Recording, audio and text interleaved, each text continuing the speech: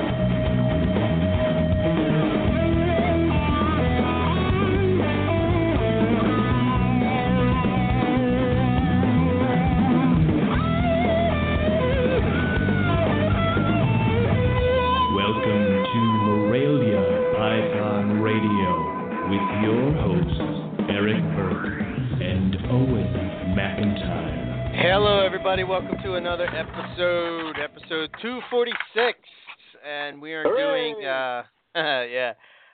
Carpet Python Morph 101. Tonight we're going to talk about the caramel and the red Carpet Python Morphs. It seems to be two different camps in the world of Carpet Pythons. Either you're a caramel person or a red person. There's only a select few, like me and Owen, that we are on both sides of the fence. We do caramel and we do red. I enjoy both.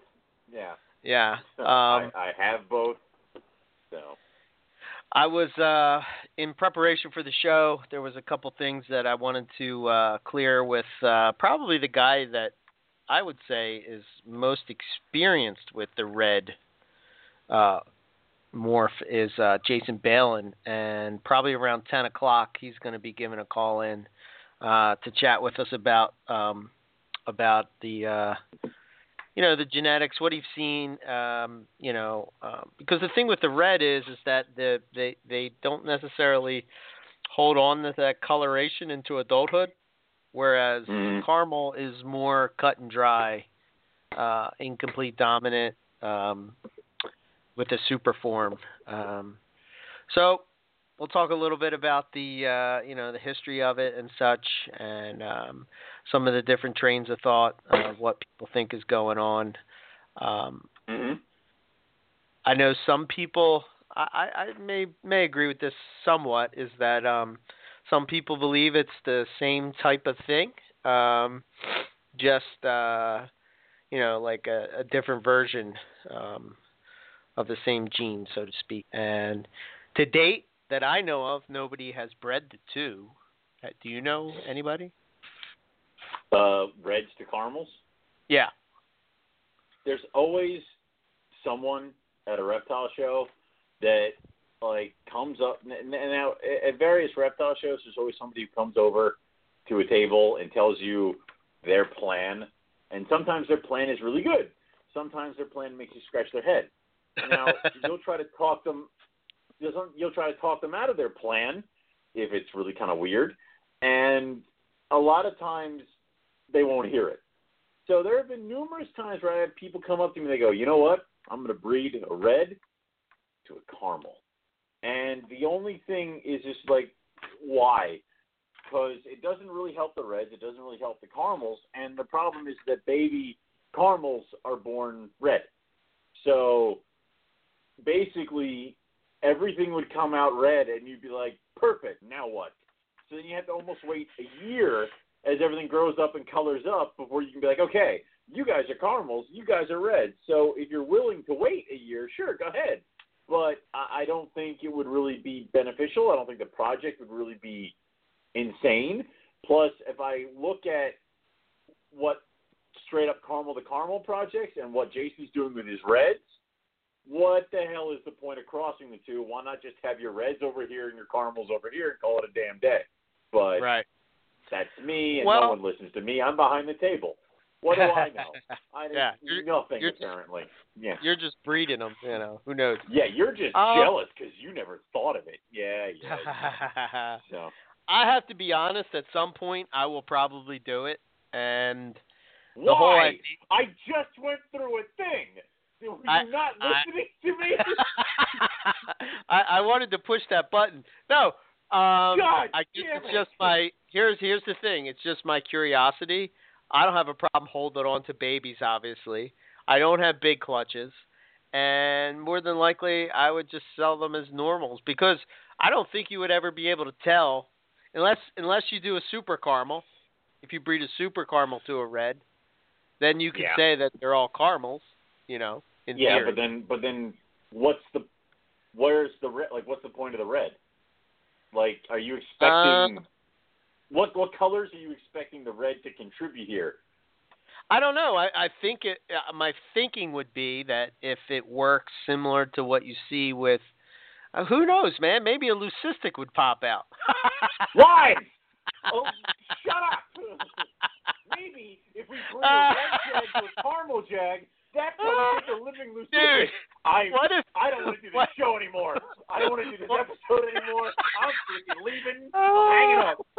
Done with what if this that? shit. No, just for saying, just think about it. What if that really worked? I wouldn't know what to do.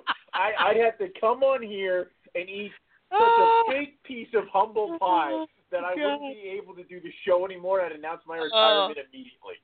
Oh, that would be hysterical.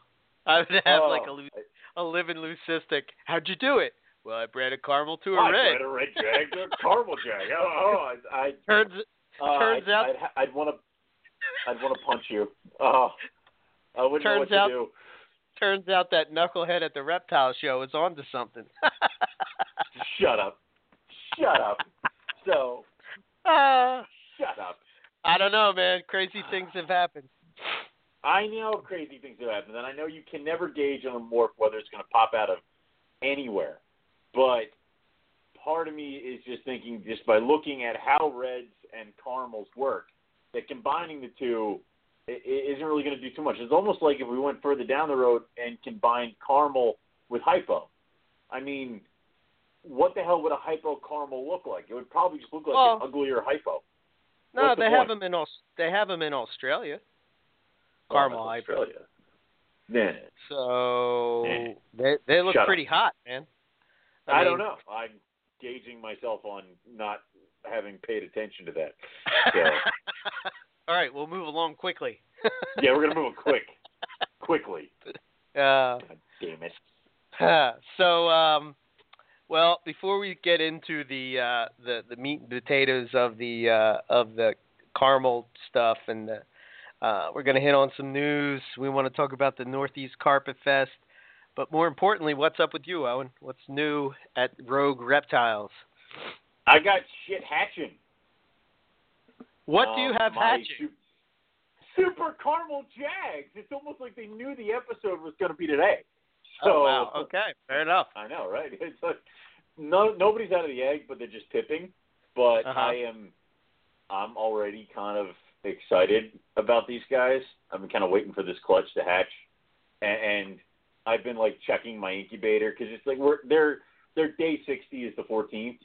So I'm like, any day now. Will you guys hurry up, get out of the damn eggs? And I'm like just watching, and I did the whole, like, every once in a while you check, and you see nothing's changed, so you close the door, and you're walking halfway out of the room, you're like, wait a minute.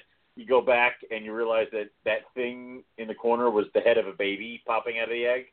So it's really cool. I'm waiting for them to come out, and I think it's going to be a really cool clutch.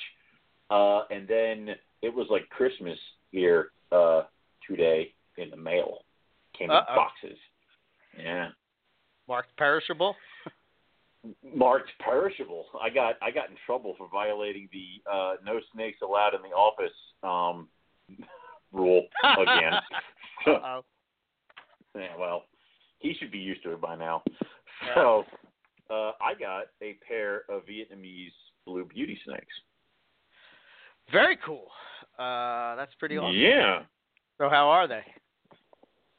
They're really cool. They're really laid back, but they are fast. Like, I was holding the female, and she's like, you know what? I really don't want to be in your hand anymore. And it was like, shoom, and it just was quick, and it was out. And I'm like, whoa, they're long. They have these big heads, and you expect just by their head, if this were like any other colubrid, you would just like expect the rest of the body to be much, much bigger. But it's lean and it's thin, and the tail goes on for frickin' ever. From like the vent to the tip of the tail is way longer than you ever would expect, even on the girl. So they're just insanely long animals. So I'm getting acquainted with them, and they're very, very cool animals, and they're very, very cool stuff. So I'm excited to have them. And then I haven't actually seen but with the beauties, the breeder was telling me to feed them like every other day, but feed them like a small meal. Every other day? Wow. Every other day. And I'm like, all right, these things might get old real quick. So I'll let you know how this goes. So what do they eat? Like mouse? Hoppers. Hoppers is apparently. Hoppers. Yeah. Okay. Yeah, she says keeping the meals small and often is better for them. I may take that to heart a little bit, but then kind of try my own stuff from what we've talked to other keepers about, as well as, I don't want to feed them every other day. So I will see how that goes. Yeah, it'll be fine if we do it my way. So we'll consider that one. And then, I'm kind of interested to see how that goes. The other thing I got in the mail came from KJ. Oh boy. KJ just found out that his pair of Timor pythons was actually 2 female Timor pythons. So he and I talked, and I got a female Timor python. So she's not actually with me because I have no room in quarantine for an animal her size. So she's with Andrew, and I need to get her as quick as humanly possible. Otherwise, by the time I get her, she will be 9 feet because Andrew feeds like a crazy person. So I will let you know how that goes. But I'm going to like their monitors. Them like their monitors. Yeah. So I'm going to go down and get her as soon as I can. But I'm going to go see her this weekend. But yeah, I have a Timor python. So, yeah. Well, you said now you were I got to find a boy. Yeah. It's one of those, that would be cool. That would be really cool. And then everything kind of aligned, and it's like, well, shit. All right. So, yeah. Man, they're definitely a cool-looking snake for sure. They're so pretty. I hope. My hope would be that you guys are able to reproduce them and move away from that. Shitting on you whole thing. I would think that you probably could be. Yeah.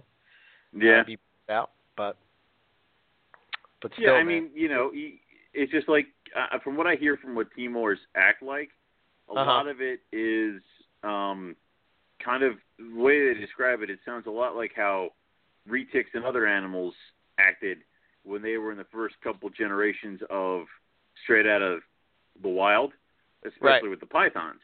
So, it's one of those things where, I think after a few generations it would start to settle, and who knows, maybe we'll get some cool pythons. Then you can own them after everybody else does the hard work. Yeah, that's right. I'm that kind of guy. I don't want to do it now. Yeah. Yeah. High end, low maintenance, man. That's how we roll. Right. Yeah. Well, that's cool. I had a clutch hatch out. It was the albino to ocelot jag, and I was telling you before we started that the jags, although wacky patterns like on it somewhat for the most part, they kind of look like normal jags, like normal jungle jags. I think their color is going to be pretty intense. And then so I got 4 jags and 4 normals, so it was 8. It was really an 11 egg clutch, but 3 of the eggs went bad. Damn. So, and they were all jags.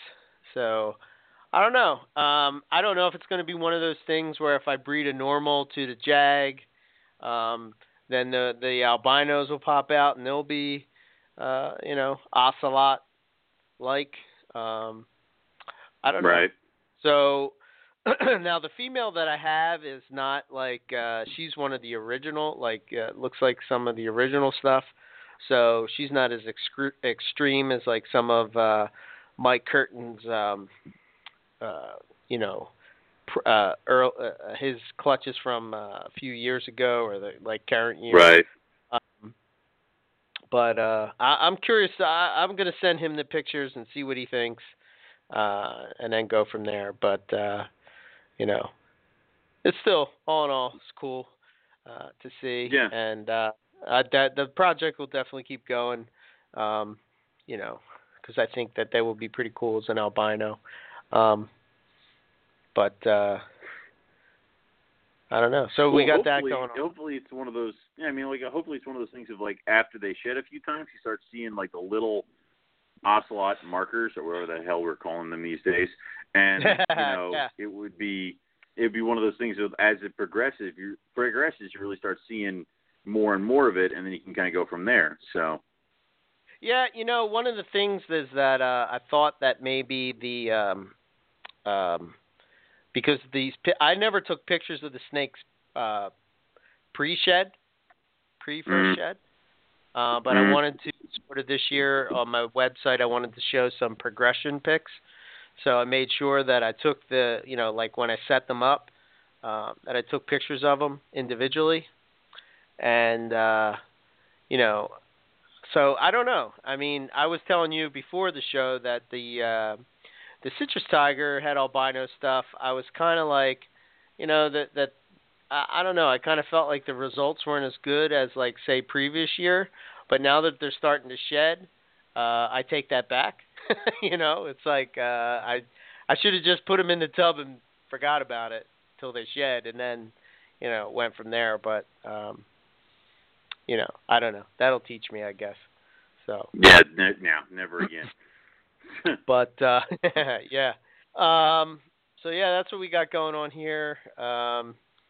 The Northeast Carpet Fest is right around the corner. Basically, we're a week and a half away. Something like that, yeah. Yep. So we have 1 day left on the T-shirts. Yes, right? This is the last. Yeah, this is the last day. So this is one of those things where just got to get it done. I'll have to see. Did somebody score? Yeah. Can you hear him all the way from upstairs? Yeah, I can. What the hell? Way to go, Jim. For those who don't know, the Pittsburgh Penguins are in the playoffs and are playing the Washington Capitals, and apparently somebody just scored. So if you listen very softly throughout the entire show, you'll hear Jim screaming from 2 floors away and Zero's reaction to him jumping around like an idiot. So there you go. Well, we're providing a service. We're going to have a word with Jim later. Yeah. The service is that, you can listen to the show and know the score all at the same time. See what I mean? Yeah. There you go. Right there. Perfect. I'm trying to look up do you know off the top of your head how many, what the count is at for the shirts? The shirts we have sold 51 shirts, and we have raised over $700. I think we're at like $706.30, something like that. Okay. So, yeah, we have. Nope. We're doing very well. No? $750. Just looked it up. 54 Son of a shirts. Bitch, what happened? We sold some more. Oh my God. Okay, so there we go. I get for like not paying attention. All right. So. Yeah. We got 750 on there. Plus we have the extra almost 300 from there's 300 from Carpet Fest. Yeah. Yeah. So yeah. That's pretty good. We're already looking at over $1,000 to give the US Arc, and we haven't even done an auction. There's a few Carpet Fests that haven't come through yet, so yeah. So our auction's going to start online. Typically, we start it the week before. So we'll probably open it up next week on the show, and then you'll be able to bid throughout the week. And then if you come to Carpet Fest, you'll be able to put the final bid on there. If you are interested in donating something. Please get in contact with me or Owen, either through Facebook or email, info@MoreliaPythonRadio.com, and we'll get it going and everything so that we can put it together. Already we have the shirts from Scott and Ty, and they should be pretty cool. And some other cool stuff. I guess we got the $2,000 voucher from you. Yeah. Yeah. Yeah, sure. Yeah. May have added a zero, but yeah. And let's see, what else do we have? I don't know if there's any other details we have to hit on as far as Carpet Fest. It's just in Birdsboro, PA. It's Saturday, the 21st. Yep. At 3:00. Hopefully you contacted Owen to tell him what food you're bringing. God help you if you just show up at my house. God help you. But anyway, good times. Yeah, exactly. So, I don't know. There was a couple things I saw on the pick of the week that I thought was worth mentioning, and then we'll jump into the Caramels. I don't know if you saw, this is a good time of year for the show, actually, because you get to talk about these different things. But Morelia Trophy Club, I know, yeah, food. Morelia Trophy Club, he hatched out a clutch of Carpondros and Jagpondros. I know that's your favorite thing in the world, Owen. Yeah, I don't know. Is Bill listening? Because I don't know yet. It might be, it might not. But they look nice. They really do. And they do look interesting. And it's something about Jag Pondros is one of those things that some people that they kind of are. They come in waves. Like all of a sudden, people will be all about Jag Pondros for a season, and there'll be some good ones hatched out, and then you never really kind of see them. I don't know if that's because certain Carpondros aren't bred too much, or you don't see too many people breeding them, but they're really good-looking animals. I know. So the Jag Pondros that Morelia Trophy Club did hatch out, they were very good-looking animals. So I would not be surprised to see some of the major Carpondro people, Bill, jump in on getting one or two of those just to add to the group. But yeah, they're very cool. I would never own them, but they're very cool looking. Now these are from Gamma 5. That changes everything. I must have one. But that adds a little bit more of an interesting kind of question mark that goes along with this, because Gamma is like, now we're talking Diamond Blood, and we're talking all the things that went into Gamma are now in a Carpondro. And I don't believe, has Diamond ever been involved in a Carpondro? I don't think so. Me either. But there could be somebody yelling at the radio right now. Yeah.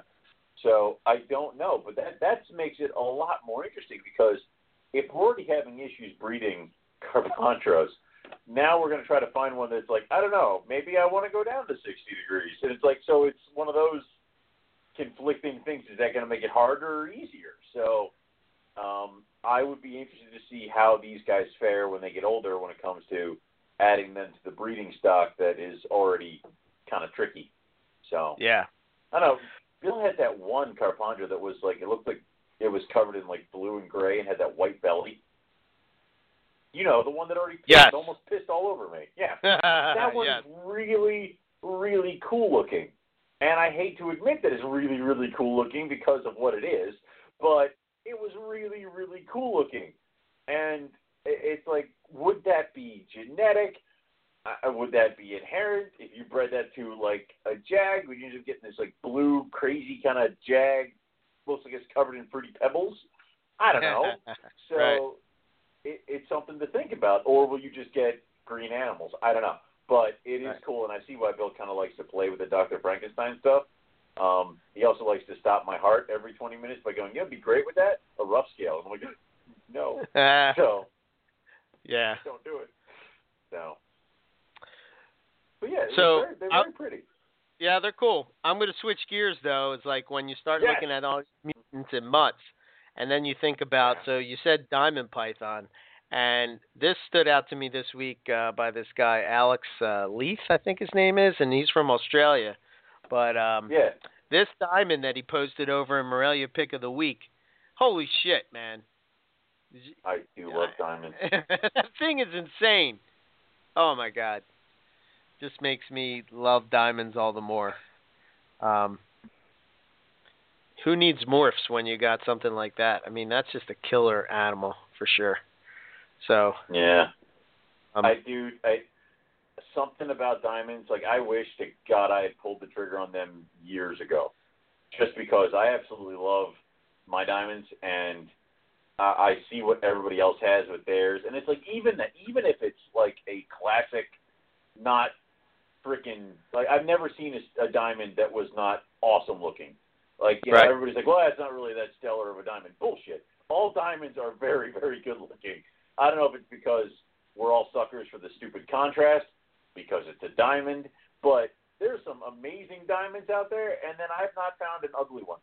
So it's one of those things where, again, I wish I had pulled the trigger on diamonds years ago. So they're very good-looking animals. And that animal that I know the animal you're talking about on Pick of the Week, it was gorgeous. If you're on the fence about diamonds, go buy it. Yeah. I'm posting these up in the chat. Okay.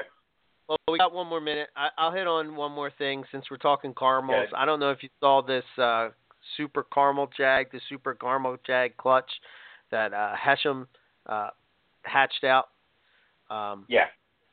Let's see. So it had one leucistic, and then it had this crazy looking caramel going on. Really bright caramel. Yeah. Or caramel really Jag. I don't know. Yeah. Do you think? I don't know. Like, do you think it's possible that, that if you have the caramel and you have a really nice caramel Jag and a really nice caramel Jag, could you make a better Super Caramel Jag because you're using?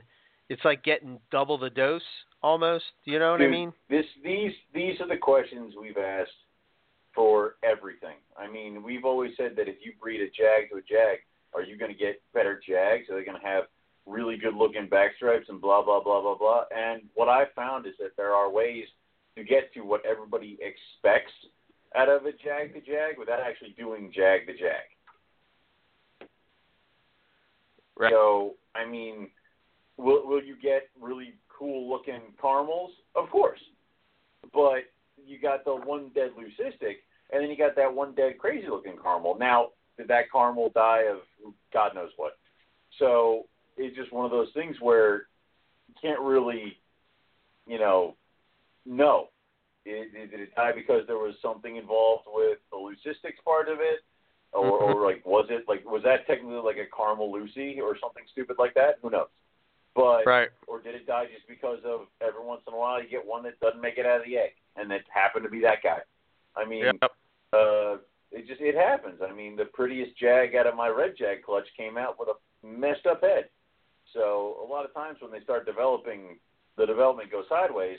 The color doesn't come in fully. So when they get ripped out of the egg after you realize they aren't coming out or dead, they look all funky.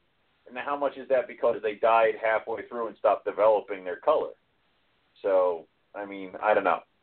But it kind of goes back to, again, the argument of everybody thinks if you bred Jag to Jag, you'd get really reduced Jags and great back stripes and blah, blah, blah, blah, blah. And what I found is you can do that and avoid the Lucies and all that other crap just by breeding the right animals to your Jags.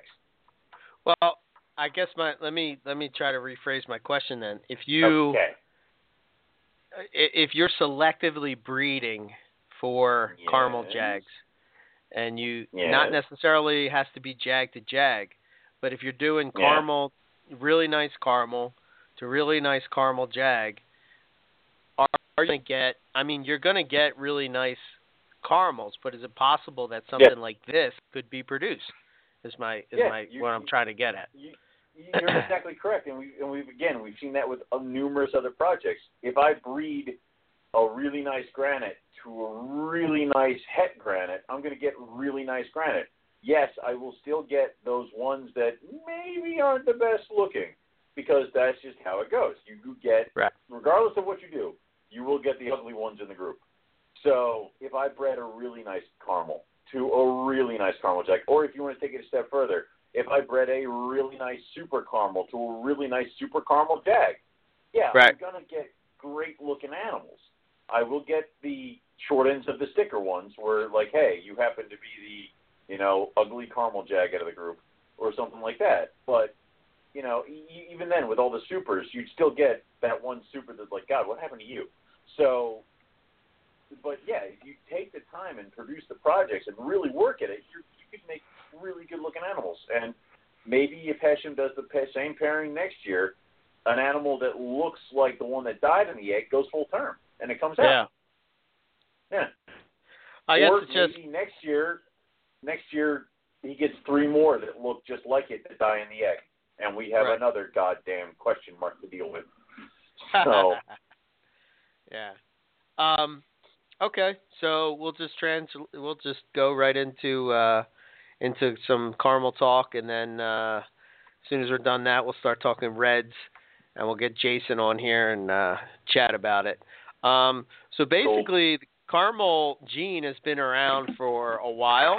It popped out of a clutch I believe it was in France, and it just surprisingly popped out. They were very black from what we look at today. In 2003, Paul Harris from UK Python, he acquired several pairs of these caramel coastals from the breeder who hatched them, and they were from normal-looking parents.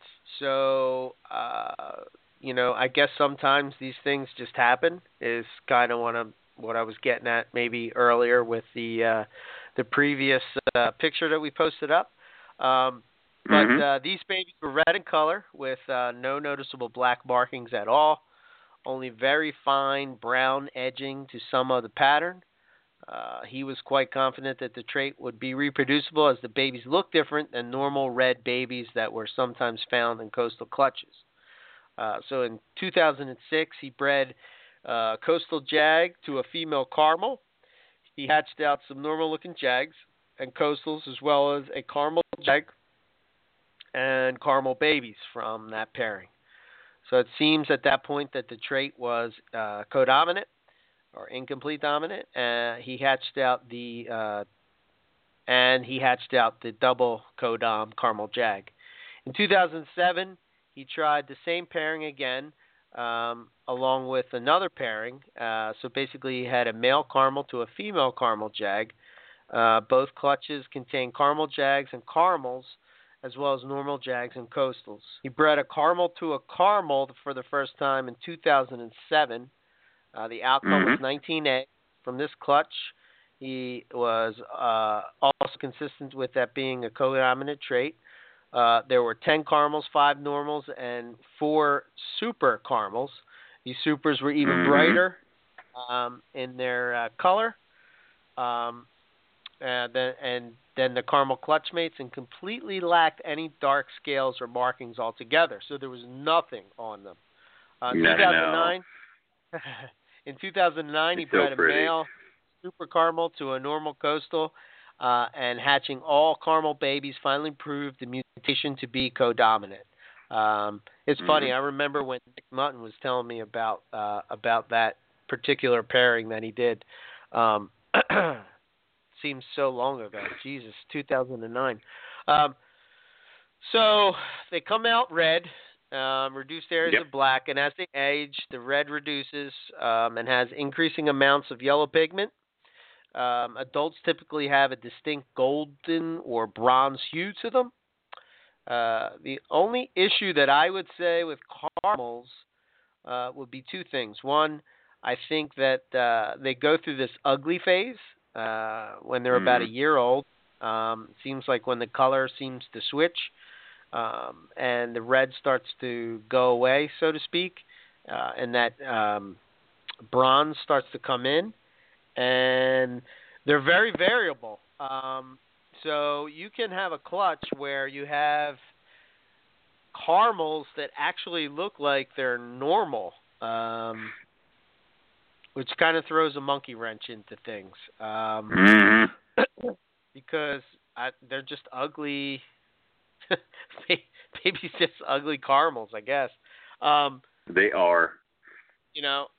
When I look at the caramels that I had from 2009, and I think your caramels are from the same year, right? 2009? Yes, they are. I don't know, man. They don't look nothing like what the caramels look like today. So, in just a few short years, the gene has been really refined, I think. What are your thoughts? I would agree, and it's weird because the first caramels that I got, because I had the 2009 caramels, same as you, and if you lined up our 3 caramels from 2009, it's like Venus is very blotched, Mars was very banded, that one female you had was just really all caramely colored and looked completely different.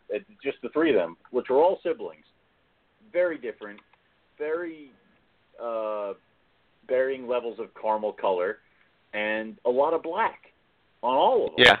And that's what kind of surprised everybody, especially when I produced the caramels for the first year myself. Is they're like, there's a lot of black on them. I'm like, well, go yourself. You don't have to buy it. So, it's one of those things where everybody assumed because that's the other thing is that all you saw were the top baby out of the clutch being shown by Paul. So everybody assumed caramels automatically had no black on them. It's like, no. The supers have very little black on them. Caramels can still have black on them. So, again, that's what you said was one of the most frustrating parts is the uglier caramels look like normal babies for, like, the first year until all of a sudden you open the bin and it's like, boom. You're like, God damn it. So, but it was definitely one of those things that kind of got me onto the caramel kick was looking at that picture that Paul Harris posted up of the first super caramel Jag. It was right. this gold animal with like just little flecks of black going all down it and black on the head. And I'm like, oh my God. And I wanted that thing so badly. So, and my caramels kind of just fell into my lap. I happened to be on phone at the right time and they popped up. So, but they're definitely very, very, very variable. So. Yeah, I mean, I just posted 3 pics over in the chat. The first pic is the caramel baby. Then it's one of the original caramels, what they kind of look like. You can see the black that's on there. I mean, it's a nicer looking animal. It's nicer than a normal coastal, but not anything like the picture below it, which is a caramel Jag. I believe that's a super, and you can see where there's no black on that baby at all, as opposed to the one that's up above, where you can see the very thin outlines of black. Now, when you hatched them, I mean, what do you typically see? Like, what have been your results? How have you, Well, when I first got my guys to hatch, my first group of my first clutch was caramel to tiger. I don't know why, because I was stupid. And I got like one caramely looking red one, and everybody else looked normal. So and they all left. But from breeding, the following year was I did caramel to caramel, and that's when I got my first clutch of supers. And the babies I got from the supers the ones I got from that clutch, you can kind of tell the supers right off the bat because they were they had pattern, but they didn't have the black markings you would normally see around the animals like that. So I'm going to post up on the Facebook chat one of my super caramels is a hatchling, and then her now. So you can kind of see already how that kind of went through. She was born with very little black, very little, color. A lot of really nice kind of deep caramel, almost like you'd say, like that bronze color. And that was her fresh out of the egg. So right. After a couple of years, you can see the copper has really kind of come in. The caramel colors come in, and then also the black has shown up.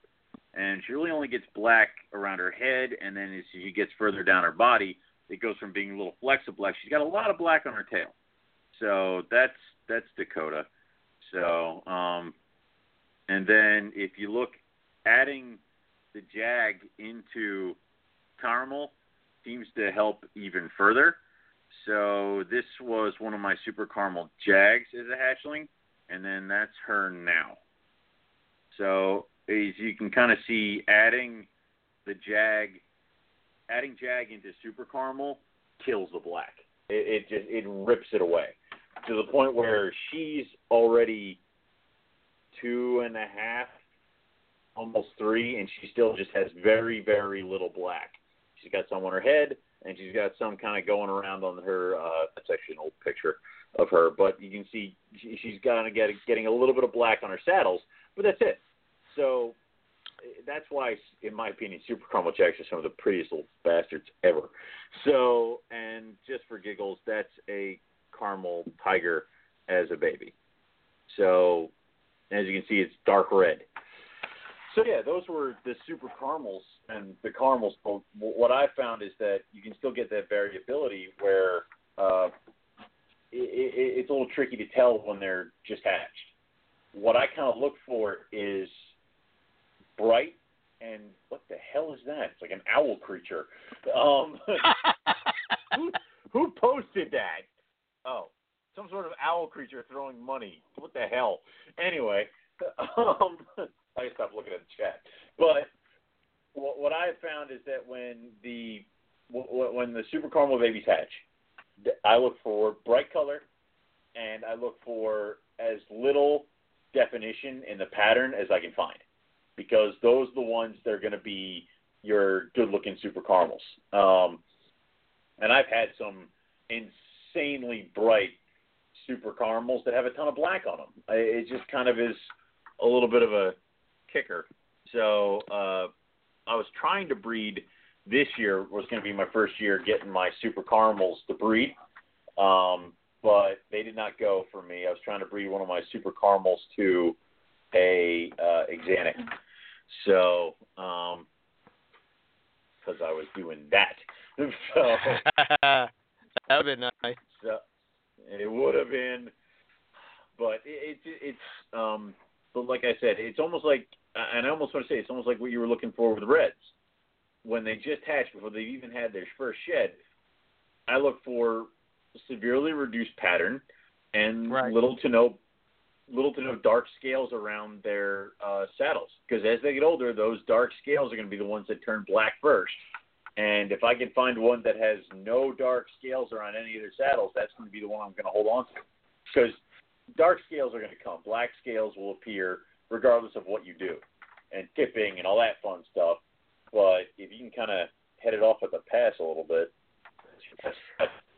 Yeah.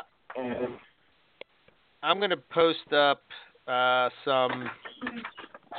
So, caramel effects. I'm going to throw up some of the crazy combo morph stuff. When it seems to me like caramel and anything granite. Yeah. A caramel jag that's just het granite is what I'm going to post up. Yeah. This thing is insane. It's just nuts. I'm going to quick post up. I'm post up my original female caramel Venus. So that's what, like that, in my opinion, that is a base caramel. And yes. Like I said, she's like an 09. So she's not the most refined of the caramels, but that is what a base caramel can look like. Actually, she's gravid as shit in that picture. I forgot. I shoved her in a bucket when she was gravid because I'm a terrible owner. So took pictures of her. So it's one of those things that your caramel can have a lot of black on it. And that's just because, in my opinion, I don't think we've really done a lot of the refinement that we've seen in other morphs to kind of dilute down on the black. We're getting there, but we still need a little bit more time. Yeah, so I just posted up a possible super caramel zebra jag. I'm trying to find those other like caramel zebra stuff that I had. Because if you look at the original caramel zebra stuff that I had, it's similar to what you're seeing with your caramel. You know, that girl you just posted up. I mean, it's nice. It's a nice snake, but so much more refinement can be done. I'm afraid that, like, when it comes to carpet python morphs, that I hope we don't get in the habit of just, like, throwing, snakes together and hoping that a morph pops out. I mean, I know that has to happen sort of in the beginning to sort of establish the morph, you know what I mean? But right. This is a super caramel zebra jag adult. This is my male breeder. And I mean, like, the refinement of stuff is where it needs to go. Shut up. I'm trying to, like, stop talking.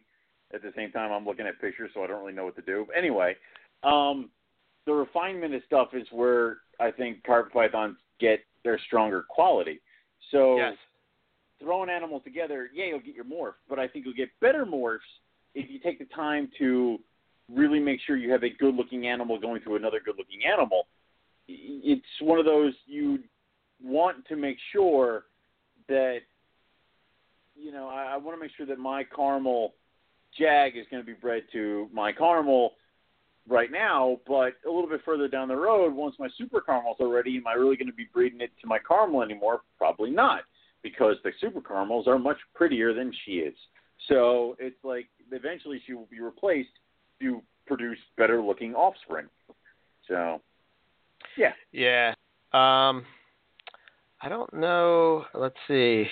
As far as crazy combos, I'm trying to find that. So when I did Super Caramel Zebra Jag to Caramel Zebra, see, this is why it's not fair for Australia. This is what they This is what they have.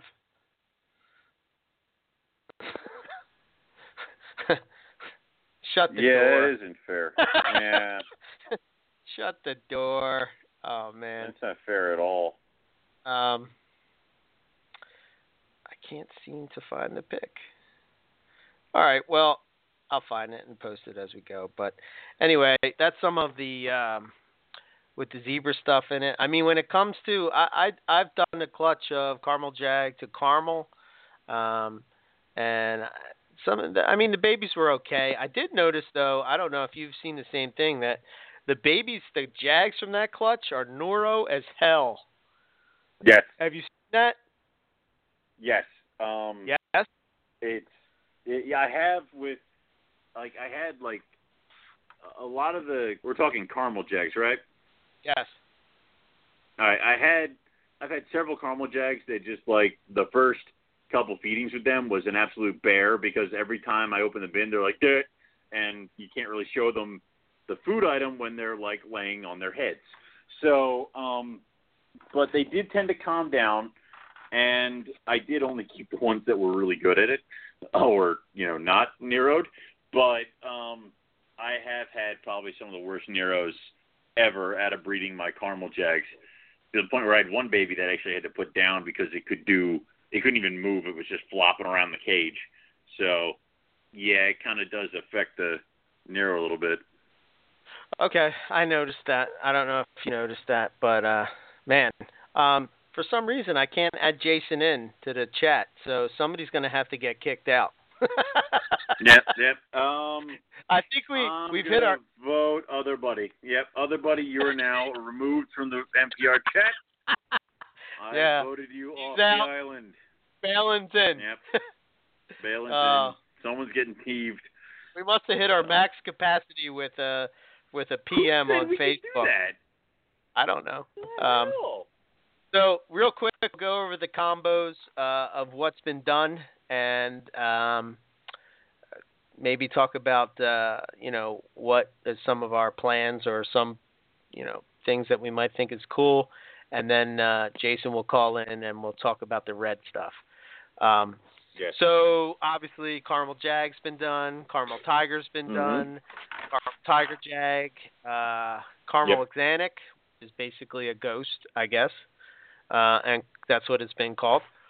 And Caramel Axanthic Jag, so Ghost Jag, they're all pure coastal. Am I forgetting any? Do you think I have hit them all? That makes Owen happy. The pure coastal stuff. Anyway, but yeah, I think you got those. And then there was the deviation where they took Caramel and went that way, and made a bunch of interesting stuff like Caramel Zebras, Caramel Zebra Jags, and then the super forms of both. They have not made Super Caramel Tigers yet, have they?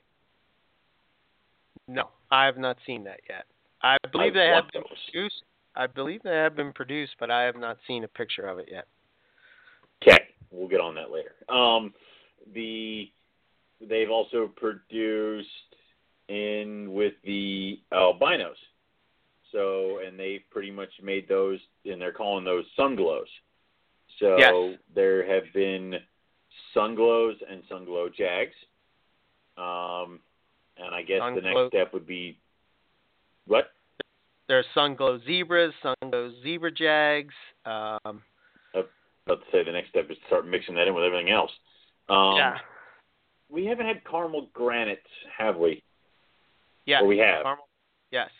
Have we had? Do we have super caramel granites? Yes. Okay. So the next thing would be a super caramel granite jag. Correct. Okay. Been so done. you don't have that yet. No. It's been done? It's been done. Yes. No. All right. Have you ever seen our website? No, I don't look at it. Oh my gosh. I wait for you. Shut up. I go over to your house and start pulling bins, and then I start going, what the hell is this? So, I'm going to post a link, and basically in this link, it has our page on our website where it has all of the different morphs, which most of the ones that we just listed are on there. Actually, yeah, all of them are on there. You can see them all. Let me get the chat back up. Okay, we'll throw that in there, and then we'll also post that on the Morelia Python Radio Facebook page. So if you want to go and click on that, if you're streaming the episode, you can go check that out if you're at work and poke around the caramel and the red portion of that webpage. So, I do good. So, yeah, and don't forget caramel super zebras have been done. Super caramel super zebras have been done. Ocelot caramel jags have been done.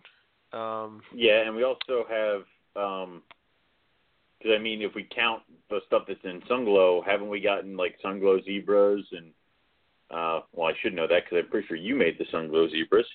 So, and other things like that. So that's technically in the caramel house. Yes.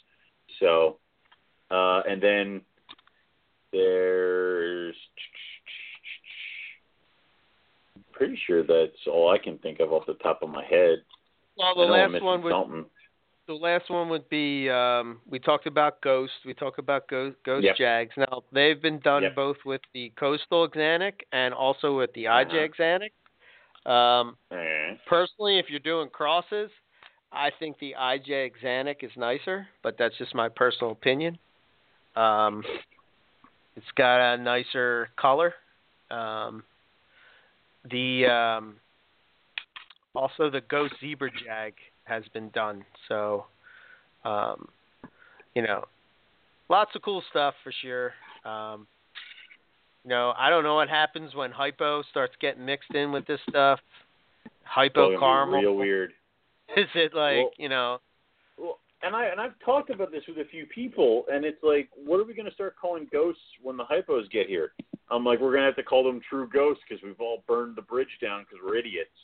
So, that's what's going to end up happening is we're just going to have to call them ghosts and then true ghosts. Yeah, which I think is stupid, but talked about that on the show before. Stupid. I think. But we've gotten to that point now where it's like I can't call them a caramel Xanic because then people go, what now? It's like, God damn it. Everybody knows it as a ghost. And it's not a ghost. It's a caramel Xanic. Right. There's a difference, God damn it. So I think that's pretty much it. I mean, as far as what I'm working with, as far as caramel goes, let's see. I have caramel granites, caramel granite jags. I have caramel zebras, caramel granite zebra. I forgot about that. I have one of those.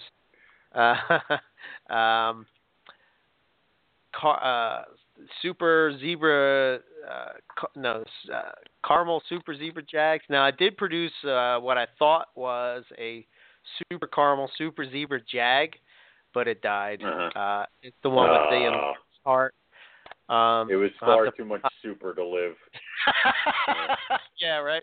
It was super. Super, and dead. So. Yeah.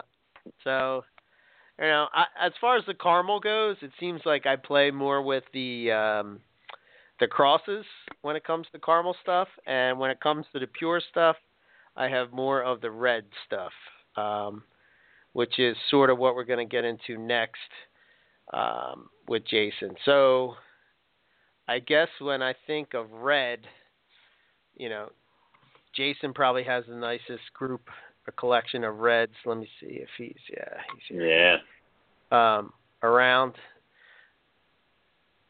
If it click on. Oh God! Hey, why do we have? No, he's there. Jason, you there? Hey, I'm here. He is. Hey, what's up, Jason? Hey, how are you guys? Good. Yeah, we're all right. Now that we talked about the caramel, we're going to talk about the red gene. So is it safe to say that the red gene pretty much came from Madame Blueberry and Benjamin? Is that where it originated from? It did. I mean, I think originally it probably followed the Madame Blueberry gene track more so than Benjamin would be my guess. Okay. Mm-hmm. But the offspring, obviously were from both animals. Gotcha. So. Okay. I'm going to post a pic. I can't let you into the chat. I don't know why. It won't let me put you in there. No, we have to. We're going to have to. I keep trying to add you, and it won't. There. Won't let me. It's very frustrating. We have to kick Buddy Stony Creek out in order to put you in. So. He'll be all right. I understand, though. Yeah. For Jason. But I just put a picture of Madame Blueberry up in the chat, and it's like the smallest picture in the world, but that's the only picture I can find of her. Yeah, there's very little pictures of her since Will took down his website or took her down from that part. It's like there's nothing of her. But that's where all the red stuff that you have originated.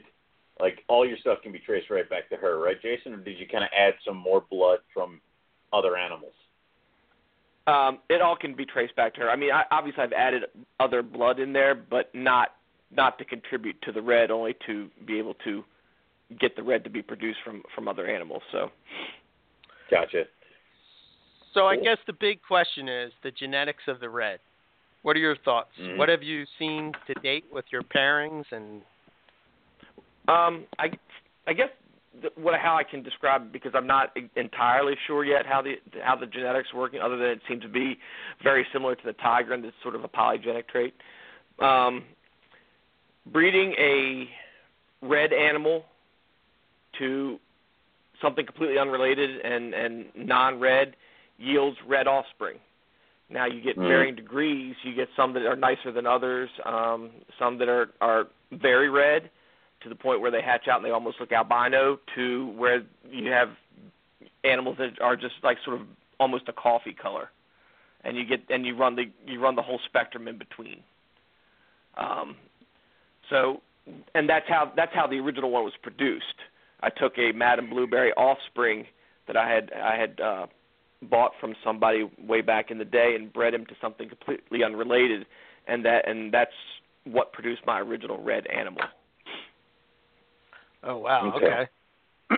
So what about as far as, so it used to be up until I guess a few years ago, most of the red stuff as it would age would sort of just look sort of like a really high-end, really nice contrasty coastal. But you told me that you have two adults that have kept that color? I do. I have two adults that have held their red color all the way through. Then I've got a few adults because I bred the red into the tigers. I've got two adult female tigers from that red line that are sort of an in-between red. Mm-hmm. And if I could get on the chat, I'd be able to show you guys exactly what I'm talking about, because I've got pictures of all of it. But I'm kicking Owen out so I can get in. Text them to me, and then I'll put them on the chat. Yeah. Okay, I'll do that as we talk. Easy. So, that's where it originated from, and that's where that male came from, and it all traced back to her.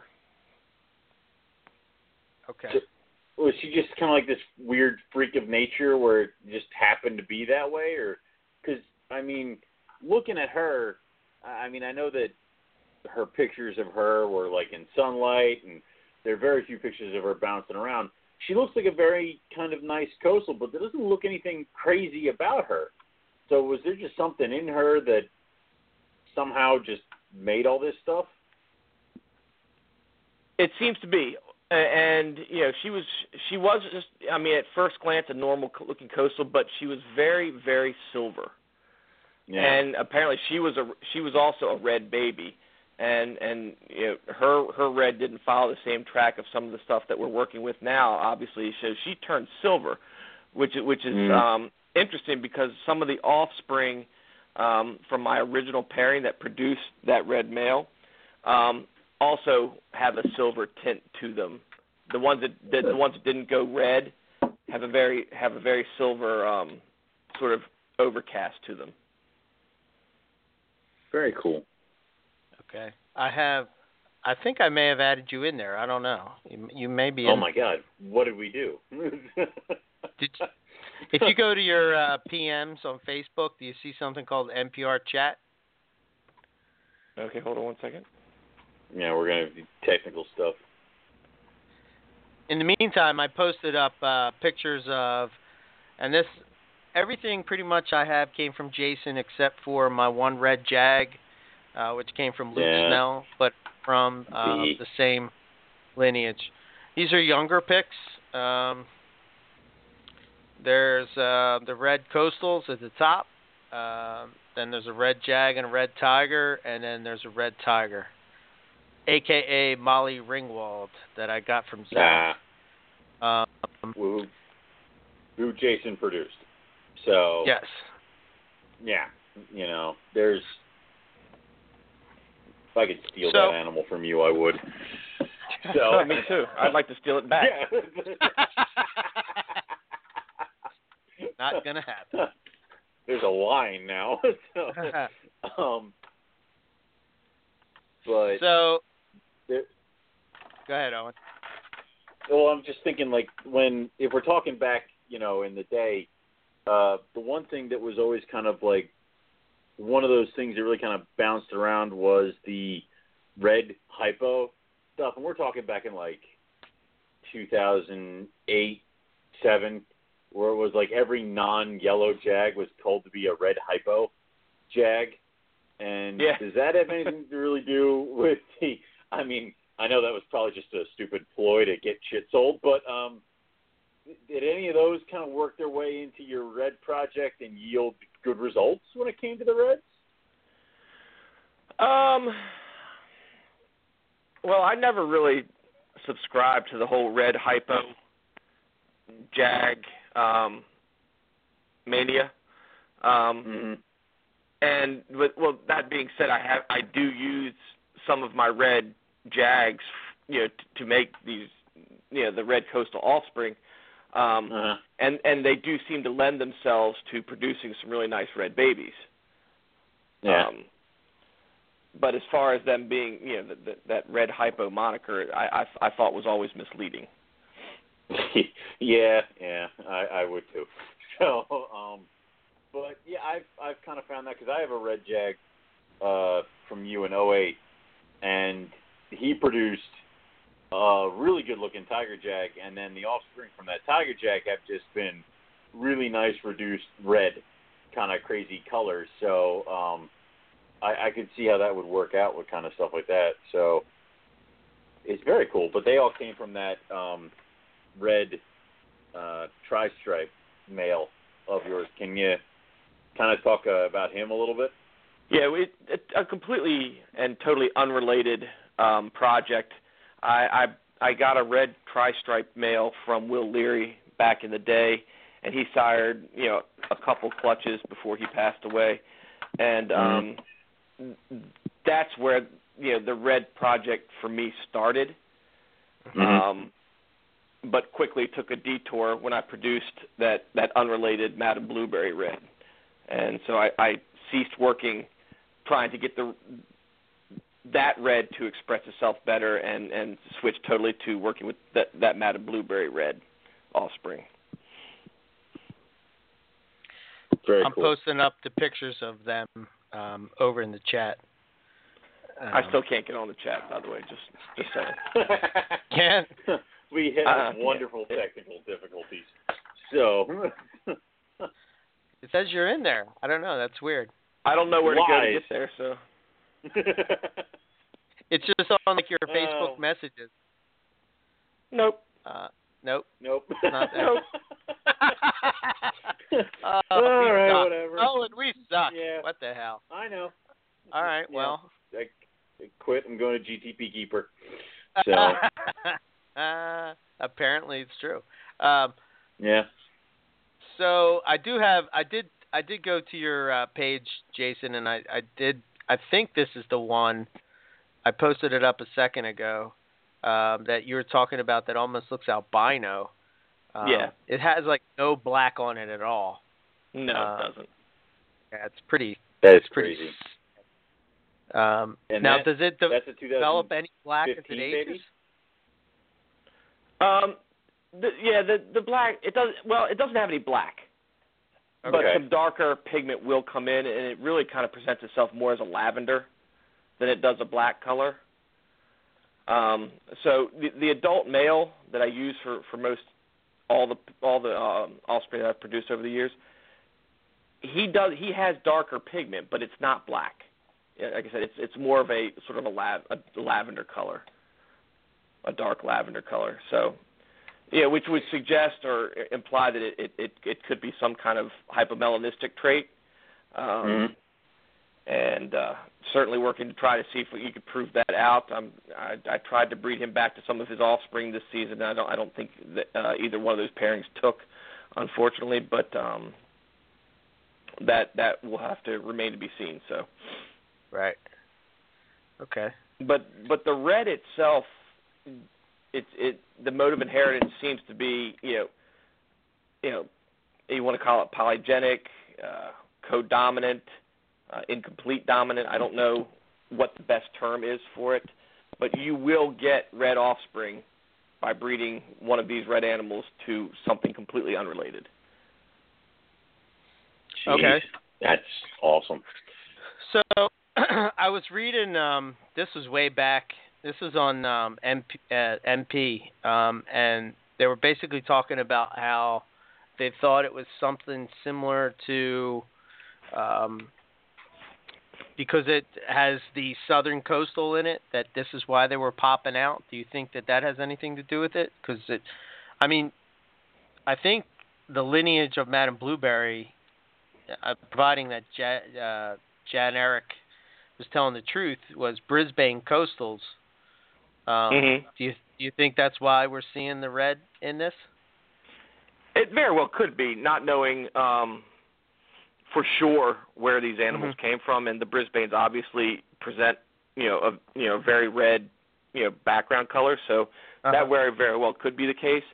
I think with this line of animals, I think there's something a little bit more going on, and hopefully within the next year or two we'll be able to pinpoint exactly what it is.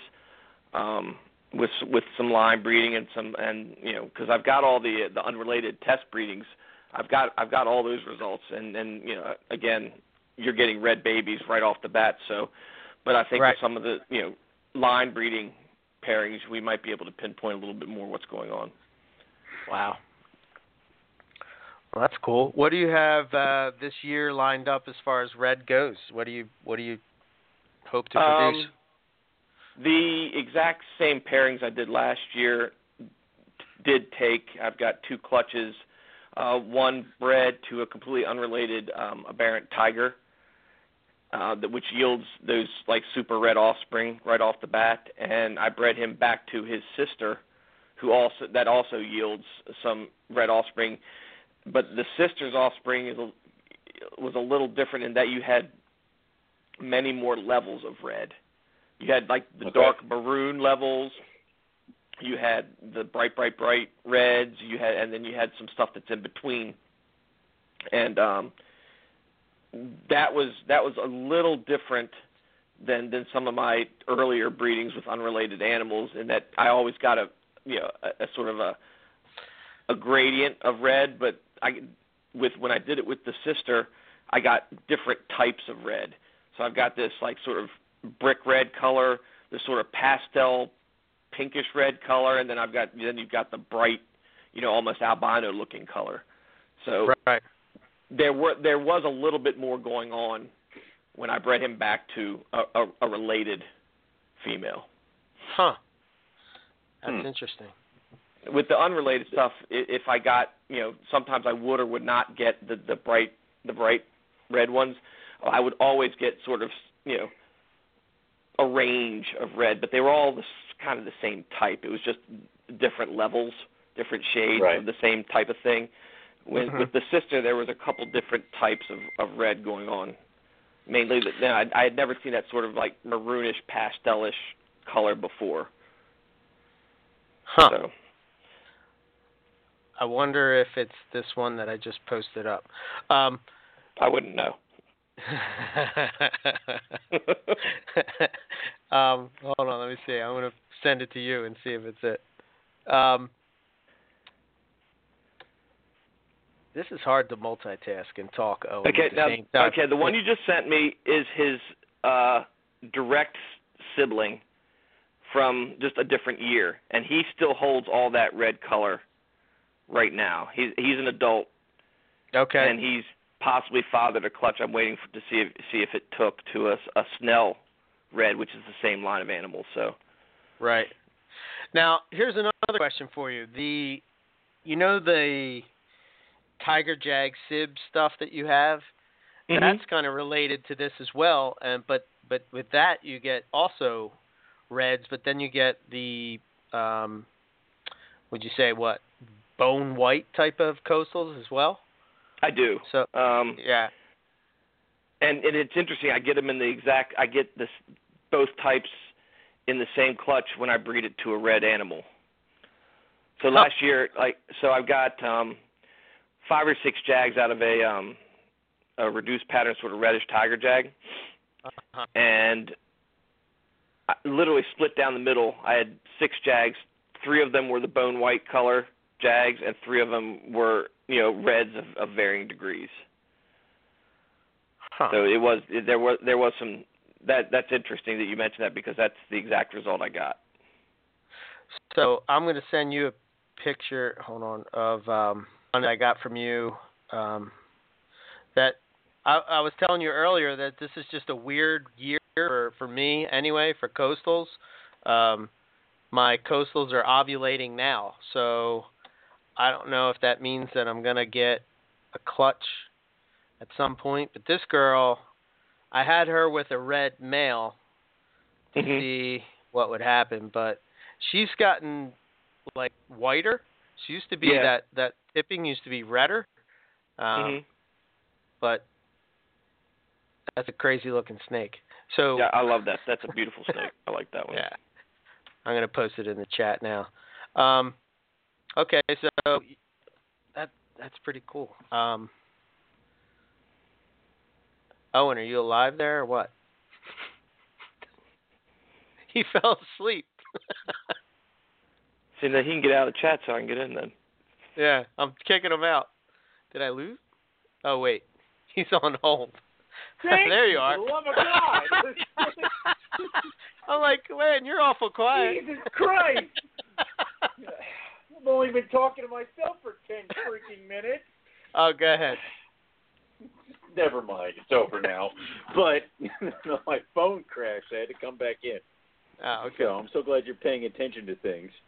But anyway, Jason. I just sent you a picture of that weird sort of pastel colored one, Eric. Okay. Going back, Jason, to that 2015 albino-looking animal, you said you repeated that pairing this year, right? I did. Are you hoping to get more of him?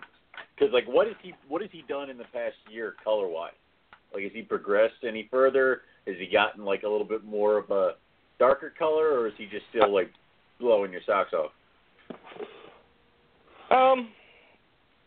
He's got some dark color to him again, but it's not black. Okay. So it's different.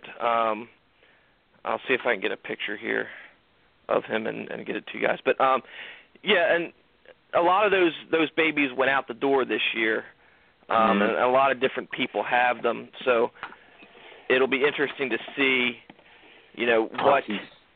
what they go to as far as color-wise. It's like I said, it's an interesting and frustrating gene at the same time because you don't know what the individual animal is going to do.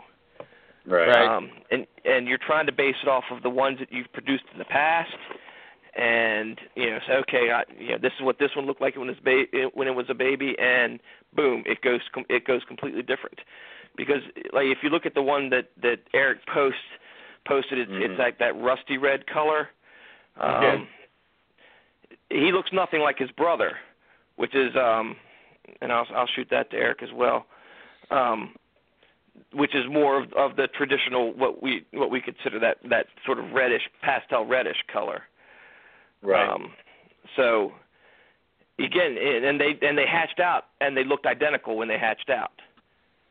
So that's sort of the weird thing going on with this particular line of animals. So is that him, the albino looking one? He's sitting on I guess that white hair. This is like you took it at a show. You sitting in a display. That's him? the one. That one is that weird sort of pastel maroon color that was different from all the other ones. Damn it, they're both awesome. So I remember seeing him a bunch. Yeah, somebody bought him, right? That last I one can't buy him right now, right? Wow.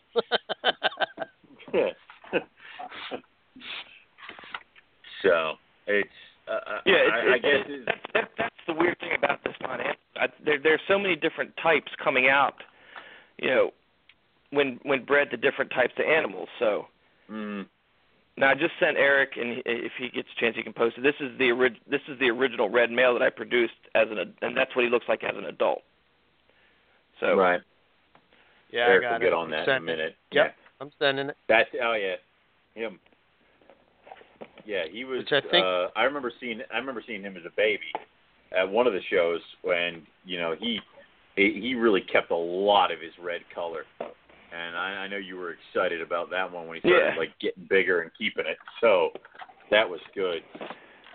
I like the red one from this year is being a jackass and won't let me photograph it. So asshole. I think I like the pastel-y looking thing is pretty wild, man. Yeah. Well, it would be pretty cool. And I mean, like, Jason, do you think this is kind of like where eventually you'll set up almost like 3 different types of red, where just by breeding the pastel-y ones to the pastel-y ones, you get more of those, and the reddish albino ones to each other, you get some more of those. So eventually you'll have red, but almost like 3 different categories of it. I would love to be able to isolate it like that. I don't know if that will be the case, though. I think, just as, because we deal with carpet pythons, everything is so variable. And unless you're working with a strictly recessive trait with these animals, it's really hard sometimes to nail down exactly what you're going to get. Right. So I'm taking the course of, just trying to refine using like animals. At the same time, I'm also trying to test to see what it does when bred with, like I said, unrelated animals, when it's bred with siblings, when it's bred to its own offspring. I think those are the test breedings that'll need to be done in order to isolate what's exactly going on with the red, and in my opinion, over the last year or so, more so the darker pigment, because I think that the darker pigment holds the key to what's going on as far as keeping them light and pastel looking like that. Really? Yeah, the red, I think, obviously that's your base color, and it's interesting, and the ones that are holding it into adulthood, it's fantastic. But if you really want them to keep them looking like that, you have to keep that darker pigment reduced. Right. And I think that's the route I need to go in order to get ones that I can say, here, Owen, take this one. This one's going to be a nice light red pastel color adult, because I know right now it's hard for me to do that. Because I don't know what they're going to do as adults, and I'm getting just varying degrees of results as far as as they age. Now, from what I've seen, the ones that are holding that adult that color into adulthood are very banded. Do you have anything that's striped, like really nicely striped? I do. It's not quite as red as the father, but I think it's heading in the right direction. I'll see if I can find it, and I'll send it to Eric. Also, I'd be curious. Go ahead. No, go ahead. I was going to ask what your results of the clutch were, like as far as striping, when you're breeding it to like a banded animal like that. Are you getting a lot of striping, a little striping, couple of really nice ones, and the rest are? Well, it's interesting because I have to pick the two different morphs that are typically hard to explain. Being the tiger and this red stuff, right? And so to make the waters even murkier, I'm gonna go ahead and put them together. Yeah. So, yes. So perfect. that's good on me. But I got sort of the same type of results I would expect when breeding a tiger with an unrelated animal, which is like 50% of the clutch was somewhat partially striped. Well, varying degrees of stripes, I'll say. You've got some fairly nicely striped animals, but nothing that you would consider like the classic tiger-looking animal. Right. But again, varying degrees of stripes. And then again, couple that with half of them are red, half of them aren't, because I put it in the other morph in there that's red. So I guess what I was maybe trying to ask is like the two genes aren't like fighting each other type of thing, right? Not like no, I don't. Because I don't think the two genes really have anything to do with each other. So they're not fighting each other. Okay. They're actually just looking to find their place on the animal Gotcha. as their own gene. They're not like, so the red's not fighting with the stripe. The red's fighting with whatever the normal base color would be of a particular. I mean, like a wild caught looking animal. Is this picture you just sent me, is that related to Molly Ringwald? Yes. Okay. It may even be the same clutch. Okay. So, and you can see that's sort of an in-between. Yeah. Almost, I hate to use the word, but more like a caramel-type looking animal. Yeah. Rather than the red end. And so it's sort of a in-between stage. Right. Yeah. How fast do they change? Are you looking at within a year you could kind of tell what's going to go on with them? Okay. Within a year you'll know. Even after when the albino looking ones come out, even after 2 or 3 sheds, you're starting to see the purple scales come through. Okay. So it happens that quick. It does happen pretty quickly. That's cool. Okay. At least then you kind of know what you're looking at. I mean, I've been looking at the reds, and I'm probably about a year away from taking the plunge. I'm going to let you do all the hard work first, and then I'll jump in after you're done making no, can't. I'm owing. So. You got to pay for its hard work. What the heck? Yeah, well, all right. Howard and I will ambush him at a Havard or Grayson. It'll be good. So is the future of this project similar to like what you did? I mean, I think back to your interview with when I first heard you on Reptile Radio, where you were talking about just trying to refine the tiger jag and make the pinstripe type of thing. Is that sort of the direction you're going with this project? Just trying to refine the red, not really cross it into anything crazy, just kind of like really trying to nail it down, or? Well, yes, and maybe not so much. Okay. I have, and most of what I've done up to this point, I haven't really crossed species except for some coastal jungle stuff. But I would love to see, along the lines of the Sunglow stuff, I'd love to see sort of a blood red albino. And I don't know if you've ever seen those blood red boas. Yes. Yeah. It's something along those lines. So yeah, stay tuned. We'll see. Yeah, that would be cool. Are you thinking of maybe trying to get some more Jag blood mixed in with the MBB Reds, or I do have some of that currently, and I'm trying to produce some stuff from it. I've got a nice MBB Snell Jag that I'm trying to get to go, and she only produced one good egg last year for whatever reason. So great. And she's acting gravid now. Like I'm in Eric's boat as well. Everything for me is going fairly late. I had animals breeding up until like 2 weeks ago. So yeah, same here. So who the hell knows? A very strange season for sure. Yeah, I blame the weather.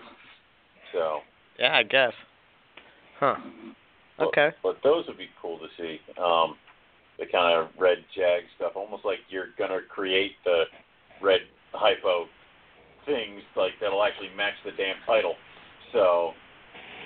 And I also plan to breed some Axanthic stuff into it as well, and go to try to go for a different line of ghosts than the caramel stuff. Yeah. Yeah. Cool. That would be. Do you think the red would act a lot like the caramel in there, and you would get an actual visual kind of thing there? That's the plan. But again, it's been so variable trying to work with this gene and trying to isolate stuff. I know Nick Mutton's probably saying, well, it's taken him long enough. He should know by now. But guess what? I don't.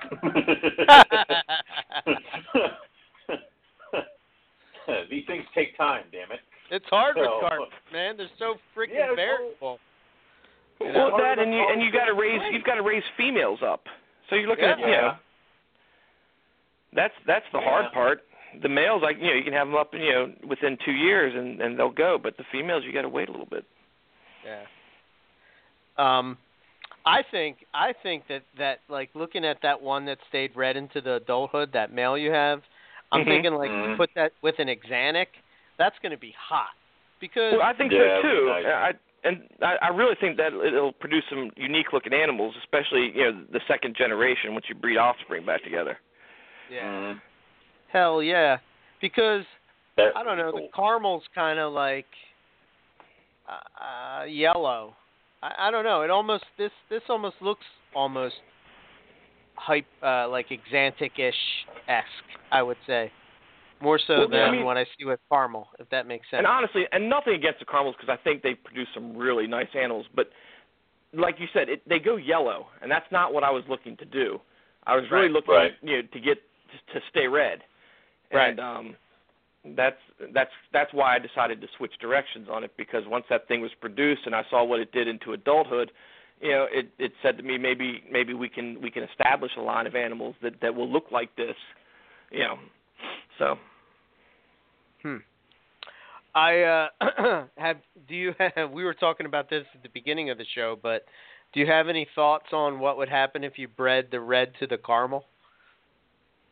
I have thoughts, and I don't know whether they're right or they're wrong. I think best case scenario, you get a nice marrying of the two, so you get a nice red looking animal that has some yellow undertones to it. But I honestly don't know what it would do. I think you would get right off the top. I think you'd get a mishmash of a flush of stuff you really couldn't tell what's red, what's caramel. It would be a difficult project in my opinion, just from an identification standpoint. Yeah, because you couldn't. How could you sell anything from it? You can't. Yeah, I mean you'd have to sell it as here are the parents. Enjoy. Right. See what you make with them, because we have no idea as of yet. Yeah. And we've been at Jason and I have been at the shows where the guy's pinging between our two tables, like asking what we both thought of red crossed with caramel, and we kind of both give him the same kind of answer, and yet he still pings back and forth. It's almost like they don't believe us.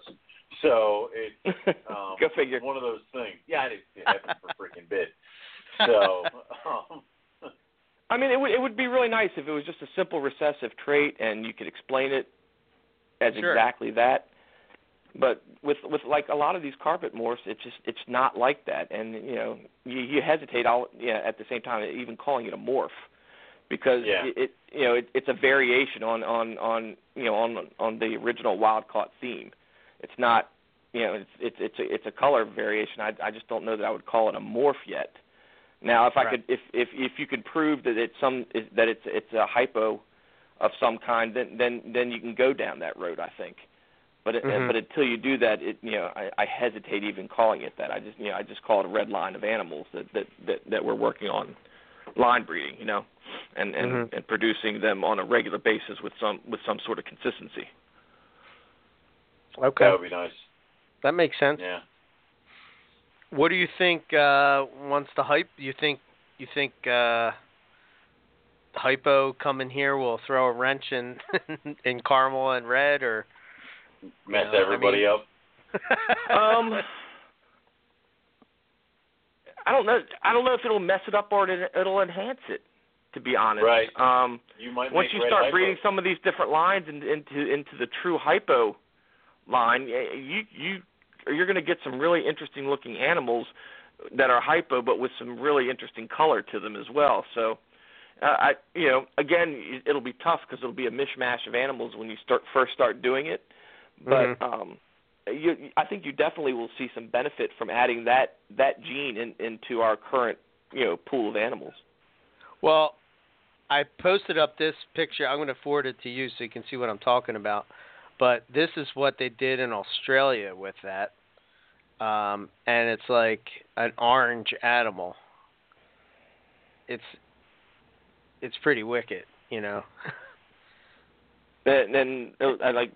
I just got it. What is the age of this animal? It still looks fairly young. I'm not really sure. I want to say it's probably within a year. Yeah. Yeah, still pretty young. Yeah. So. But it's definitely interesting, and it's definitely what you would want to. That's what you would want to breed towards. Yeah. Because it's a really neat looking animal. Yeah, I wonder what happens to that as an adult. What? Well, I'm already seeing some sort of dark scales coming through on it in a couple different spots. But if it even retains, a fraction of what it looks like there, you're looking at a different ball game from what we have here. Yeah. It might not be a black dark color that comes in on those scales, but it is going to be a darker color. So you're going to get a mismatch of a pattern, or something tipping coming in. So it will look different, but still, it's going to look like it's on fire half the damn time. So yeah, it's an awesome looking animal, but I don't know.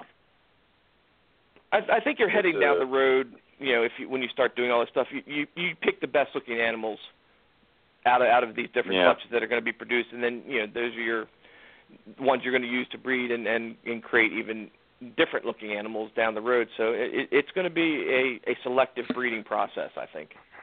Yeah, I think so. Do you think that it's gonna? I think it's kind of going in the route of something similar to like chondros with the lineage, and this kind of animal typically produces this type of look, and Well, I think it's going to go that and even further. From what I understand with chondros, and I'm sort of re-educating myself on chondros right now, but. I mean, you're looking at animals like specific animals that have specific names, and those are the animals that get referred to when you're crossing animals into other ones. So they go down to the specific where they, like I just said, they've picked specific animals, and that's what they're using as their cornerstone. Right. When they're breeding it to other animals. So it goes even way past locality. I think at that point you're really looking at that particular animal that they're using. Sure. Yeah. Yeah. You get, I'm trying to think, like some of the, like Joe Black, and all these crazy animals, and it's like, any lineage from Rico stuff, and but we kind of do that with Madame Blueberry, but sure, I think that's the road we're heading down with a lot of this stuff, because it's harder to pin down some of the mode of inheritance on some of these things. So just pinning down the names. So that means we're going to all have to start naming our animals. I've already done that. I'm going to hire somebody to do it. I don't. I can't. So yeah, neither do I. But Jason's got his kids, so just send the kids down there and tell them to start naming shit. No, I did that one time, and popcorn and bubble gum, and it didn't go the direction I would have liked it to have gone. It did not go well. All right, well. Oh man. All right. Touche. So. Yeah, I have a Balin animal from the popcorn bubblegum pairing. Yeah, that'd be great. See, I do that just to make people say it. Like, do you have any popcorn animals? Yes. So. Oh man. I mean, I think we use a lot of like Eric just said, we use a lot of the breeder names to refer to our animals. You've got the Fudo line of jungles. You know, you've got the Headhunter jungles. We use that the way of identifying stuff. But I think as we go towards some of this newer stuff that's coming in and all these polygenic traits that are popping up, you're going to have to go to specific animals. You're going to have to name the animal and say it's from Oscar. Yeah. Yeah. You're going to have to do something. Yeah. Yeah. So man, it's going to be tough. I've got 5 or 6 unnamed animals here, and I'm like, crap. So. But the cool thing about that is that, you know, it kind of takes away from the ball python-esque type of atmosphere in the carpets, because you want that specific. I mean, when I first got into carpets, that's kind of what the feel was. You know, if you wanted a jungle, you went to Headhunter. Wow. Wow, I'm telling Chris. Wow, you messed that up. You butchered his company name I on the air. It. Oh man, horrible. Headhunter. Okay, there we go. And if you wanted a tiger, you went to you, Jason. That kind of thing. But I don't know what you guys feel, but it feels like a little ball python-esque with the carpet python morphs. Do you feel that a little bit? Well, the options have grown. I mean, the amount of people breeding has skyrocketed. I mean, getting back into it in the early thousands, there were a few carpet breeders, and then there was a couple people meddling around with them. But now we're starting to get a lot more, especially now that you're even talking international breeders. So there's a lot more people to go to. So there's a lot more choices out there. I think it's different than the ball pythons in the sense that we take a more personal approach to what we do with our individual animals themselves. I don't know of any ball python morphs or whatever that have individual animal names attached to them. It's like a vanilla this or a Mojave that, or it's not as personal of an approach as we take. And and even then the green tree people go even more personal than that, I think. But I think we're right behind them with the way we do everything. I would say that the three of us and the people that we probably associate are, with the most part, are like that. But what I'm saying is that there's a feeling, I feel, that over the past year or 2 years, it seems like you have certain big breeders that kind of just pump out carpet morphs without any. It's opposite of what you're saying. You're specifically taking this specific animal and you're putting it with this specific animal, getting this specific results. Like, you wouldn't go and put that animal with anything else because it's not going to get you the results that you want. Whereas somebody else is sort of just breeding that to whatever, Like, I have a coastal, boom, I'm going to put it with that, Right. Other than test breedings, I think you're exactly right. I think when something unique pops out and you want to you need to figure out the mode of inheritance on it. You've got to use some random animals to breed to it to see if it produces what you're looking for, and that'll tell you how you can produce it. And more often than not, those animals that get produced are probably not what you're looking for, but you had to do it in order to disprove it. Right. I guess I'm thinking of maybe a big breeder that breeds carpet python morphs that I'm trying to I don't know. Careful. Never mind. Yeah, never mind. You're going down the wrong road. Let it go. Yeah. Yeah. That's enough. Moving on.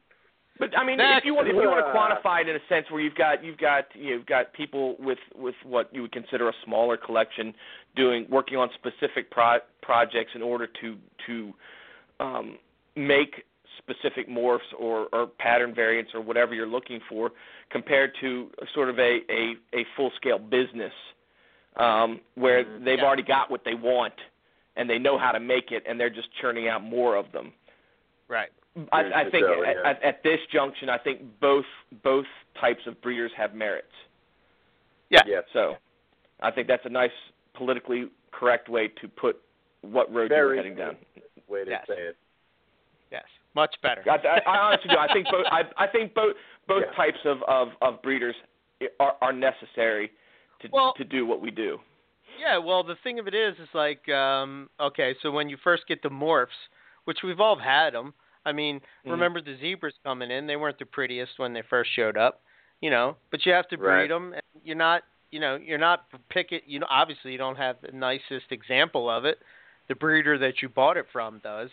And over the couple years, we were able to refine it pretty quickly. I think. I mean, look at the zebras that are being produced today, as opposed to, in 2012.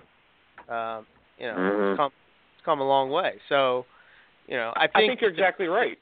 The big breeder is there to sort of put that out there so that people can get their hands on it, and then the smaller breeder is there to sort of refine it. Yeah. And I think that brings up another good point. Not to go off on a complete tangent, but the people that are now out there that have access to this refined stuff are lucky. Because they can get what they want right off the bat.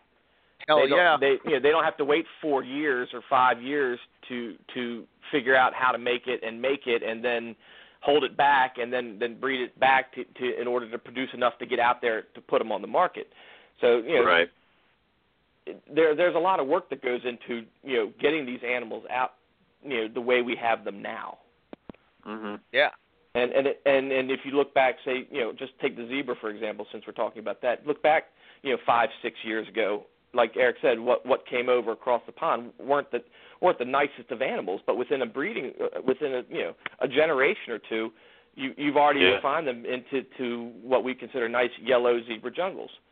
And those all came from those drab-looking, jungles, zebras that came over originally, which I still have.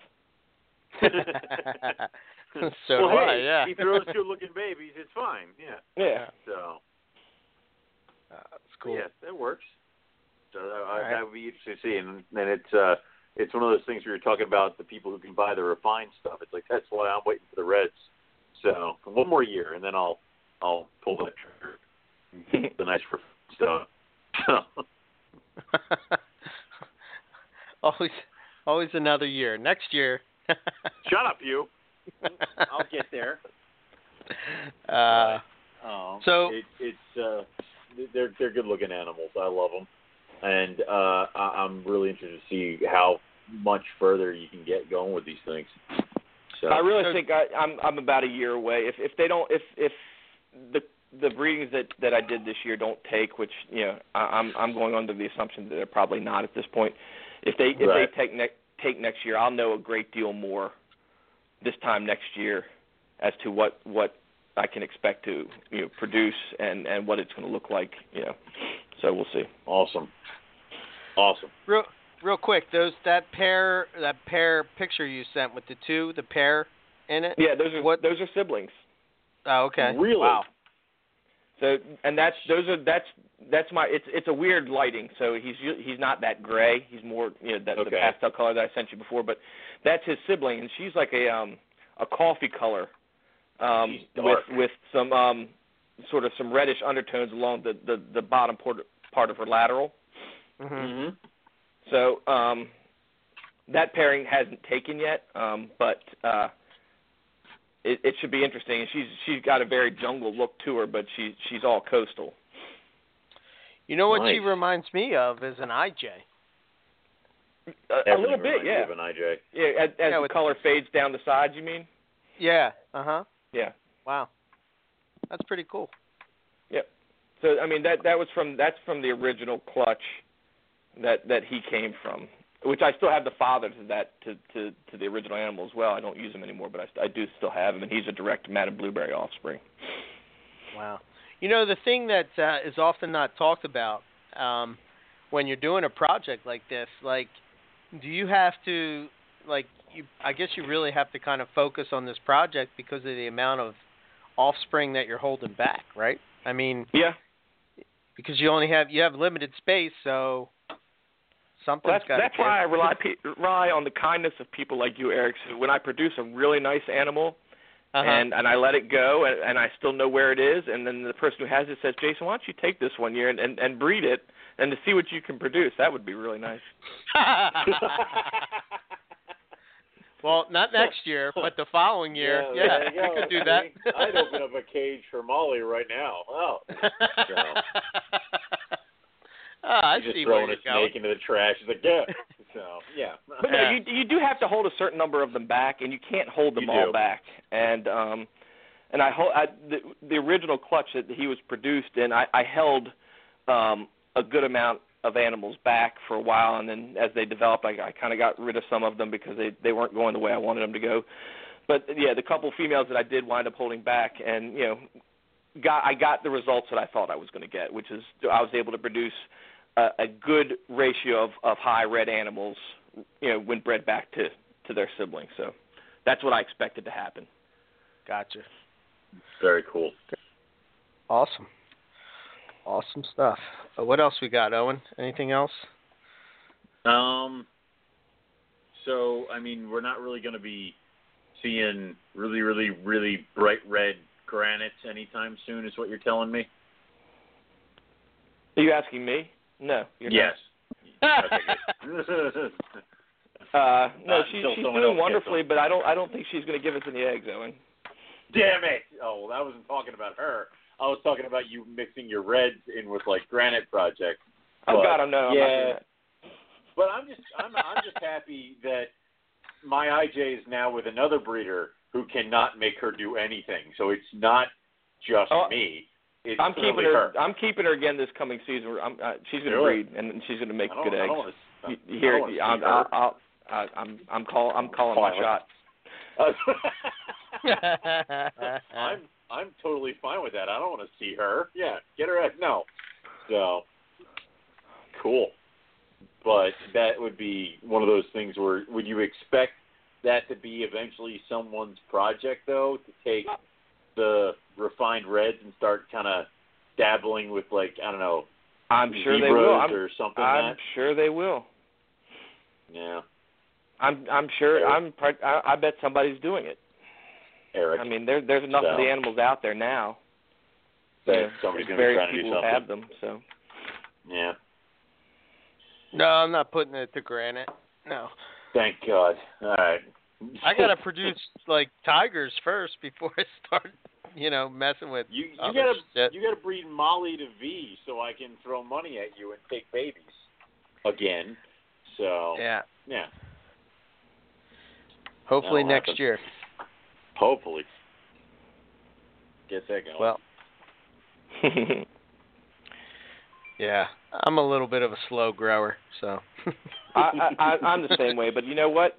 I find that you grow them a little slower, you get a little longer breeding lifespan out of them too. So I'm not adverse to growing them slow. Yeah, they hang out longer and do more, which is awesome. So I mean, I still have the 08 Jag I got from you.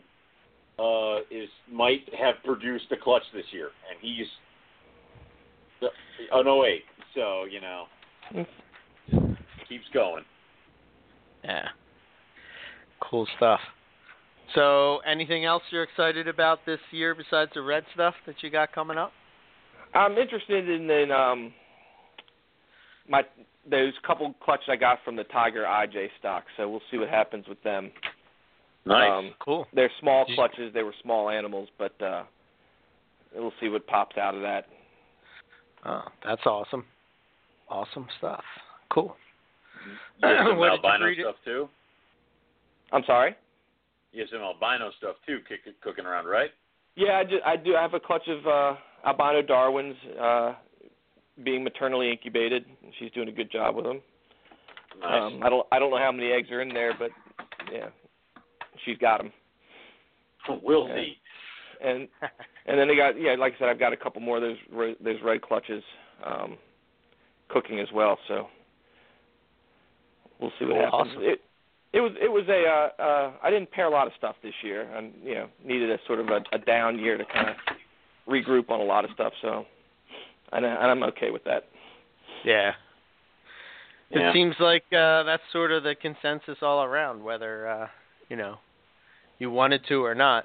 That's kind of like most people that I talk to. Smaller year for them, so that's good. That's not a bad thing. It is More demand I'm kind of for the hoping. next year. Yep, exactly. I mean, I'm kind of hoping that Jason gets his pyros to breed. Oh, I've got some gravid next ones of year. those. Oh my Do you? God! Oh, yeah, I'm done. Oh. I went into the et cetera this year. I got a lot of et cetera going this year. I got some pyros. I've got some Hondurans. I've got some hognose. I got some You have Cresties. Honduran? Do you? God I have damn. a pair. I have a pair. I didn't know that. I got them. They're from a line in Holland. We imported the grandparents years and years ago from Holland, and it's an interesting, sort of a different looking hypo type Hondurans. They're pretty cool looking. The breeder's name was Jaap, Jaap. Okay. So Now, these love are it. animals you've had for you've had these animals for a long time. oh my and God, just yeah, I've decided had them to, forever. whatever, and then now you're just starting to chuck them together again because why not? So Why not? Little variety. Yeah. it's awesome. I will when the pyros come out, I'm gonna be calling you. So that's awesome. Yeah, I hope to get some really nice sort of Santa Rita locality pyros, the bobble lines, and some of the hypos that I used to produce back in the day. I hope to have a couple pair of those breeding as well. So we'll see what happens. That's cool. Awesome. That's really cool. How do you like the hognose? I've been sort of on the fence with them. What? Love them. They're the neatest critters. They really are. I mean, Really? talk about a snake with a personality. Those things. Yeah. Yeah, they're really interesting. I really enjoy them, and this will be my if all goes well. This will be my first year ever producing the westerns. I had easterns back in the day, but the westerns are really neat looking. Huh. I like the westerns. Yeah, they're bigger. So Cool. Man, what about Timors? Are you doing anything with them? They don't seem to want to do anything. Yeah. damn it. Owen and I apparently are going to have to talk. He might be in a little bit of trouble. I just go away. What I do? Wait, I just got one. You can't give me these. Well, that's what I'm talking about. Damn it. The dreaded Timor curse has hit. I had no room for shit. Whatever. The Timors are it seems to be that's been a tough project so far, but we'll see. Hopefully, I'll eventually produce some. Yeah, hopefully. And you were posting up all your Cresties and stuff. That's kind of exploded. I think you had like one or two, and then all of a sudden you have like this little group going on right now. Yeah, it's a hot mess.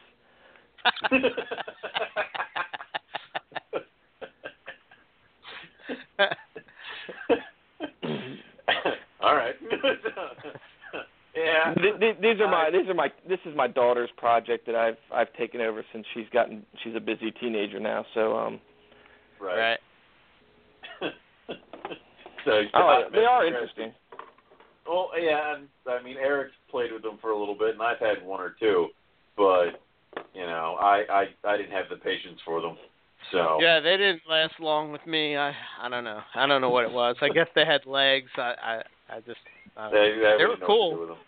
Yeah, they were cool, but not my thing. But no, each everybody has their own thing. Cool, cool stuff. All right. Anything else you want to hit on before we jump on? I think I'm good. Thanks for having me on as usual. I appreciate it. Yeah, sure thank thing. you. Always good to have you on and talk about the random stuff that we should be buying from you. So, yeah. Yeah, exactly. So, okay, how it cool. goes.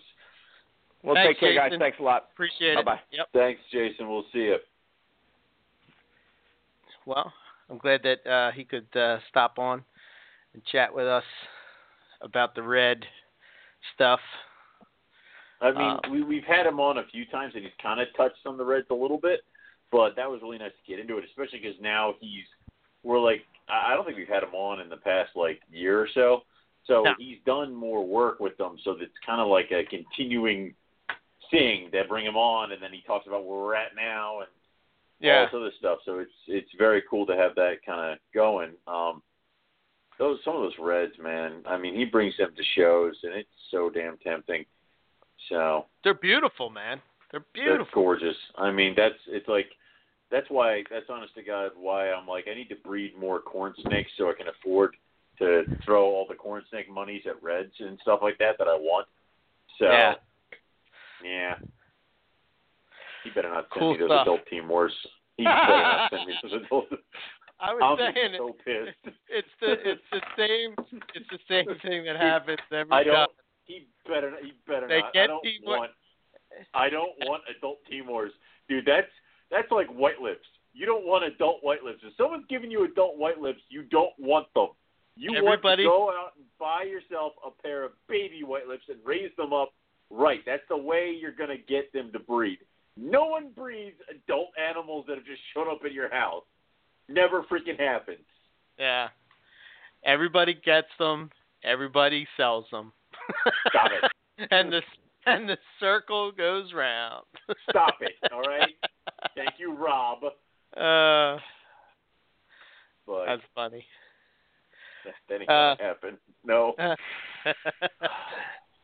Well, you should have bought Reds and not Timors. Then you would, I didn't. Shut up. Shut up. Shut up. See, if you would have a copybook and you wrote this shit down. No. Your goddamn copybook has nothing to do with this. That's funny. And we all know that my copybook would be 3 pages of information and the rest would be just goddamn doodles. All right? So I can see it, a stick guy with a bat hitting another stick guy. Yeah, it's all right. And if you flip the pages real quick, the stick guy moves. Exactly. It's a story. It's more fun that way. Oh, that's awesome. I was tempted to do that to your book when you passed out. I was tempted to do that with your book, but I couldn't draw fast enough. So. Remember, last man on Earth. Oh yeah. Just remember that. And it didn't happen. Paybacks are a bitch. I know.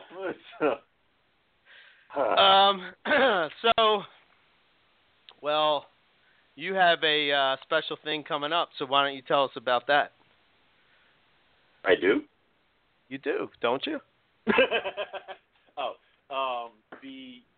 I'm going to be a guest on GTP Keeper Radio this Sunday, the 15th. I have no idea what we're talking about. I'm going to get the itinerary probably in a day or two. Probably chondros, to which I have one. It's just on a stick. Sweet. This is what people can expect. It's going to be a great episode. Buddy's going to be like, why is this idiot on? So, I have one chondro, and it came from Buddy. Yeah, I've been keeping it now.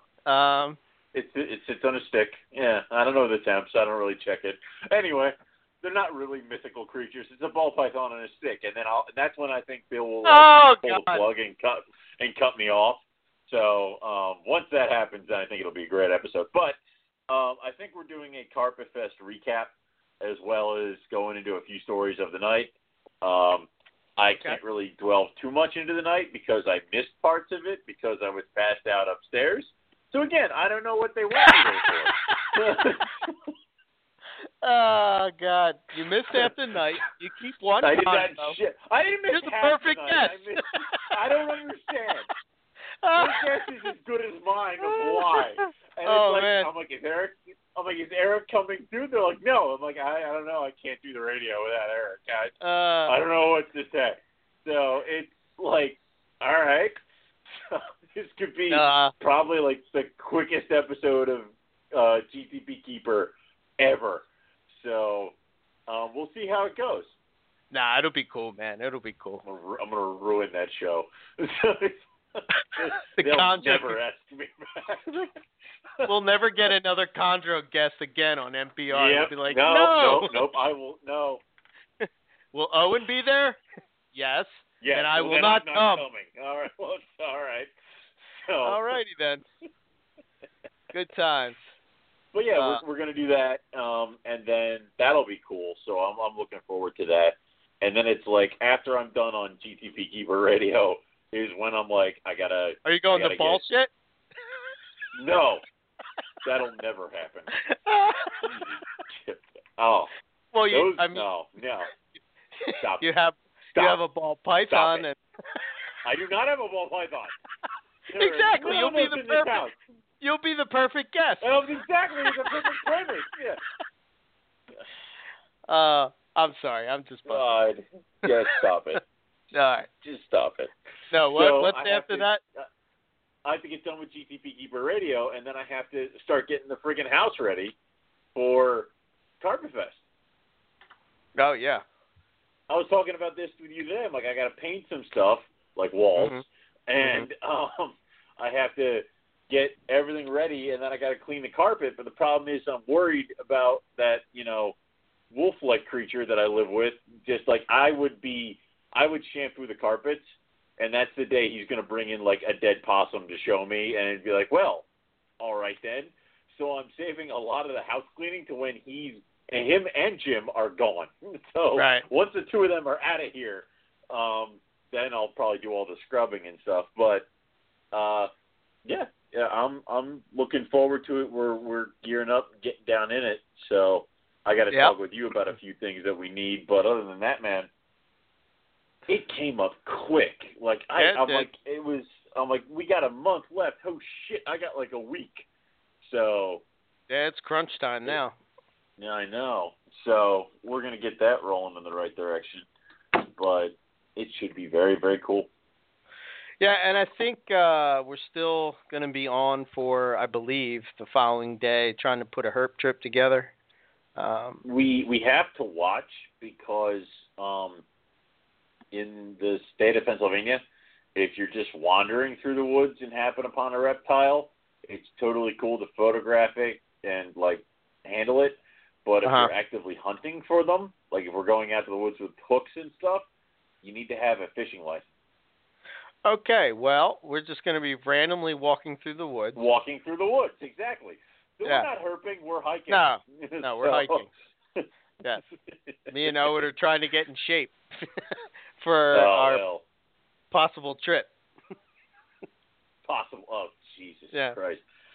Yeah, that's something else we're going to have to do with all Carpet Fest is, Yeah. When are we going to do Australia? I don't know. So come and join us Saturday, May 21st. We'll be in Birdsboro, PA. This is the fifth annual Carpet Fest. 5 years in a row we've done it, put it on. Yeah. So look forward to coming and hanging out with everybody. Apparently, I'm like going to be driving everybody around. I have so many people that I'm fucking driving. I don't even know. This is going to have to be timed because I have to get up there to help you. But I got people coming on train. I got one coming on a plane. You got planes, trains, and automobiles, dude. Yeah, pretty much. I'm pretty much just like I told you. I took the day off for Carpet Fest setup. So I'm dropping Zero off at my mother's Thursday night, and then I am going to be home cleaning cages and getting stuff all in order. So. All right, so yeah, I'll probably head up Thursday then to give you a hand, and then Friday I have to go in for work for a little bit, but then I got to go pick people up. Then they got to come up with me. We're gonna put them to work, Owen. Don't worry. Goddamn right. Goddamn right. Yeah. I'm saving shit now. Yep. Yeah. So yeah, if you're thinking about going, I mean, listen to the Southern Carpet Fest recap we did. Listen to, what we had going on, what a time it was. So if you're in the area, it's definitely worth coming out and hanging out, meet new people, hanging out with old friends. It's really cool. So, I don't know what more I can say other than it's a good time. So we hope to see you there. Look forward to, seeing the auction come up. If you didn't get a shirt, probably by the time you're listening to this, it's too late to get a shirt, so you don't get one. Pretty much, right? Yep, pretty much. It's one of those things of like the shirt. I think you got it till probably midnight, or is it? I think we got one more day on it, or is today the last day? I think the last 12th. day. Today's the last day. Yep. Sorry, guys. 45 so minutes. Not go get it. Yep. You got 45 minutes. Go get it now. If you're listening to this on, if you are listening to this on download, sorry you missed it. And we're not going to reopen them. We reopen them every freaking year, and we have to have a certain amount of purchases in order to fulfill a booster. So we'd have to find 20 people that want the shirt, and those people never show up. There's usually only about 4 or 5 people who are like, hey, I missed it. So we're sorry, guys. You guys have had a month to order the shirts. So. Well, I think we were talking about the next booster we do. We're going to do something for Rattlesnake Roundup type stuff. Yes. Yes. So we'll work on a design for that concept, and we'll get something going for that. So hopefully, I think we have something, somebody that can put us in touch with people. Is that right, Owen? Mm-hmm. Okay. I think so. So, all right, good to know. Let's see. So next week, who do we have next week? I'm not sure, honestly. Next week is not. The week after that is post Carpet Fest recap. I'm sure we'll have Terrell on to talk about the Southwest Carpet Fest that was on. They're doing theirs on the 20th. Mm-hmm. So tell us how it went. We'll talk about the Northeast. The week after that, we're going to be talking, off the top of my head, I can't remember, but at the end of the month, our good buddy from Australia, Wayne Larks, is coming back to talk with us about all the crazy carpet morphs and stuff that he has going on. He has probably one of the most amazing collections of carpet python morphs that I've seen. Some insane stuff, snows and paradox, axanthic caramels, and just crazy stuff.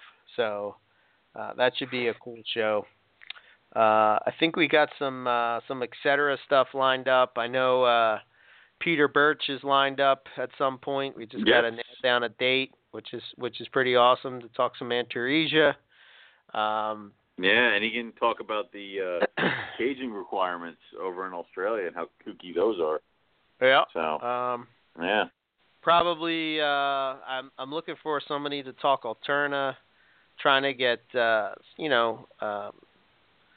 some colubrid people, So we got our feelers out. Some cool shows should be coming up in the future, for sure. So stay tuned for that. Cool. So I don't know. Anything else you want to hit on before we wrap it up here? I got nothing because I don't have any shows coming up except for June Hamburg, so there's none of that on there. I got nothing. I'll see everybody at Northeast Carpet Fest if you aren't going to be at North. Yeah, that's all I got. Okay. We'll just run down the list real quick, and then we'll call it a day. So please support USARK, usark.org. Sign up for their mailing list. Help them any way you can. Cool. They're hold on. Oh, sorry. Yeah, usark.org. Everything that we're doing for Carpet Fest and Southern Carpet Fest going to go into one big pot, and yep. Going to be a nice thing. That's one show that we'll probably be having sometime soon.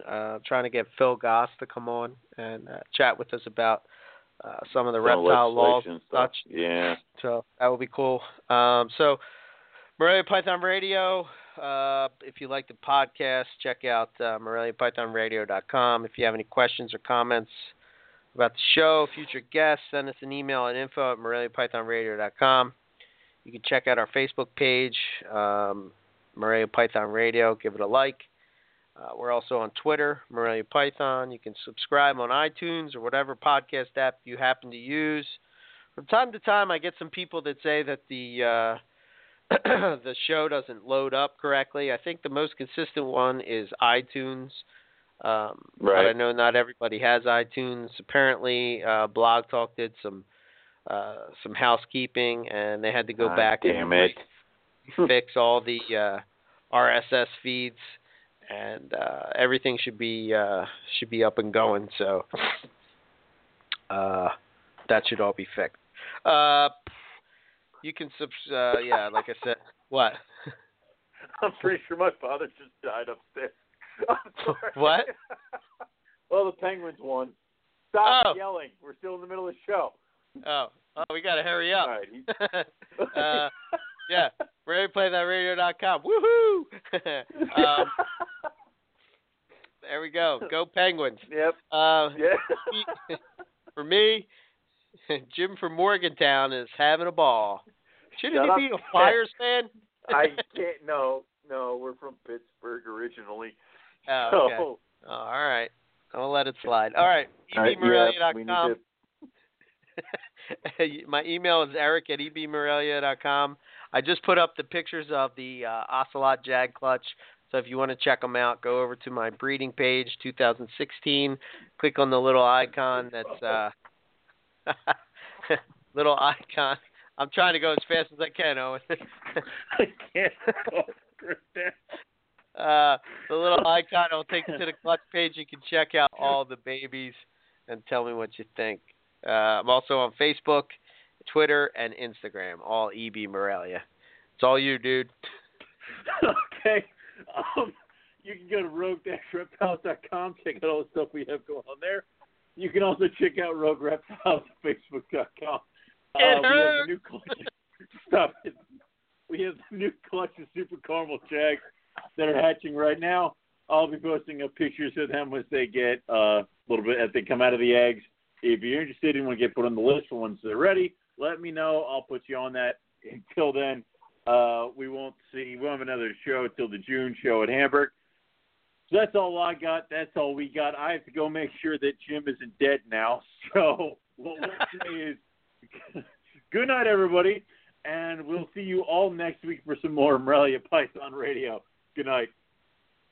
Hey, Chad Brown here. You may remember me as a linebacker in the NFL or as a reptile breeder and the owner of Pro Exotics. I've been herping since I was a boy, and I've dedicated my life to advancing the industry and educating the community about the importance of reptiles. I also love to encourage the joy of breeding and keeping reptiles as a hobbyist, which is why my partner Robin and Markland and I created the Reptile Report. The Reptile Report is our online news aggregation site bringing you the most up-to-date discussions from the reptile world. Visit thereptilereport.com every day to stay on top of the latest reptile news and information. We encourage you to visit the site and submit your exciting reptile news, photos, and links so we can feature outstanding breeders and hobbyists just like you. The Reptile Report offers powerful branding and marketing exposure for your business, and the best part is, it's free. If you're a buyer or a breeder, you gotta check out the Reptile Report Marketplace. The Marketplace is the reptile world's most complete buying and selling destination, full of features to help put you in touch with the perfect deal. Find exactly what you're looking for with our advanced search system. Search by sex, weight, morph, or other keywords and use our Buy It Now option to buy that animal right now. Go to marketplace.thereptilereport.com and register your account for free. Be sure to link your Marketplace account to your Ship Your Reptiles account to earn free tokens with each shipping label you book. Use the Marketplace to sell your animals and supplies and maximize your exposure with a platinum ad that also gets fed to the Reptile Report and our powerful Marketplace Facebook page. Buying or selling? Use ShipYourReptiles.com to take advantage of our discounted priority overnight shipping rates. ShipYourReptiles.com can also supply you with the materials needed to safely ship your animals successfully. Use ShipYourReptiles.com to take advantage of our discounted priority overnight shipping rates, the materials needed to ship your reptiles successfully, live customer support, and our live on-time arrival insurance program. We got you covered. Visit TheReptileReport.com to learn or share about the animals. Click on the link to the Marketplace, find that perfect pet or breeder, then visit ShipYourReptiles.com to ship that animal anywhere in the United States. We are your one-stop shop for everything reptile related.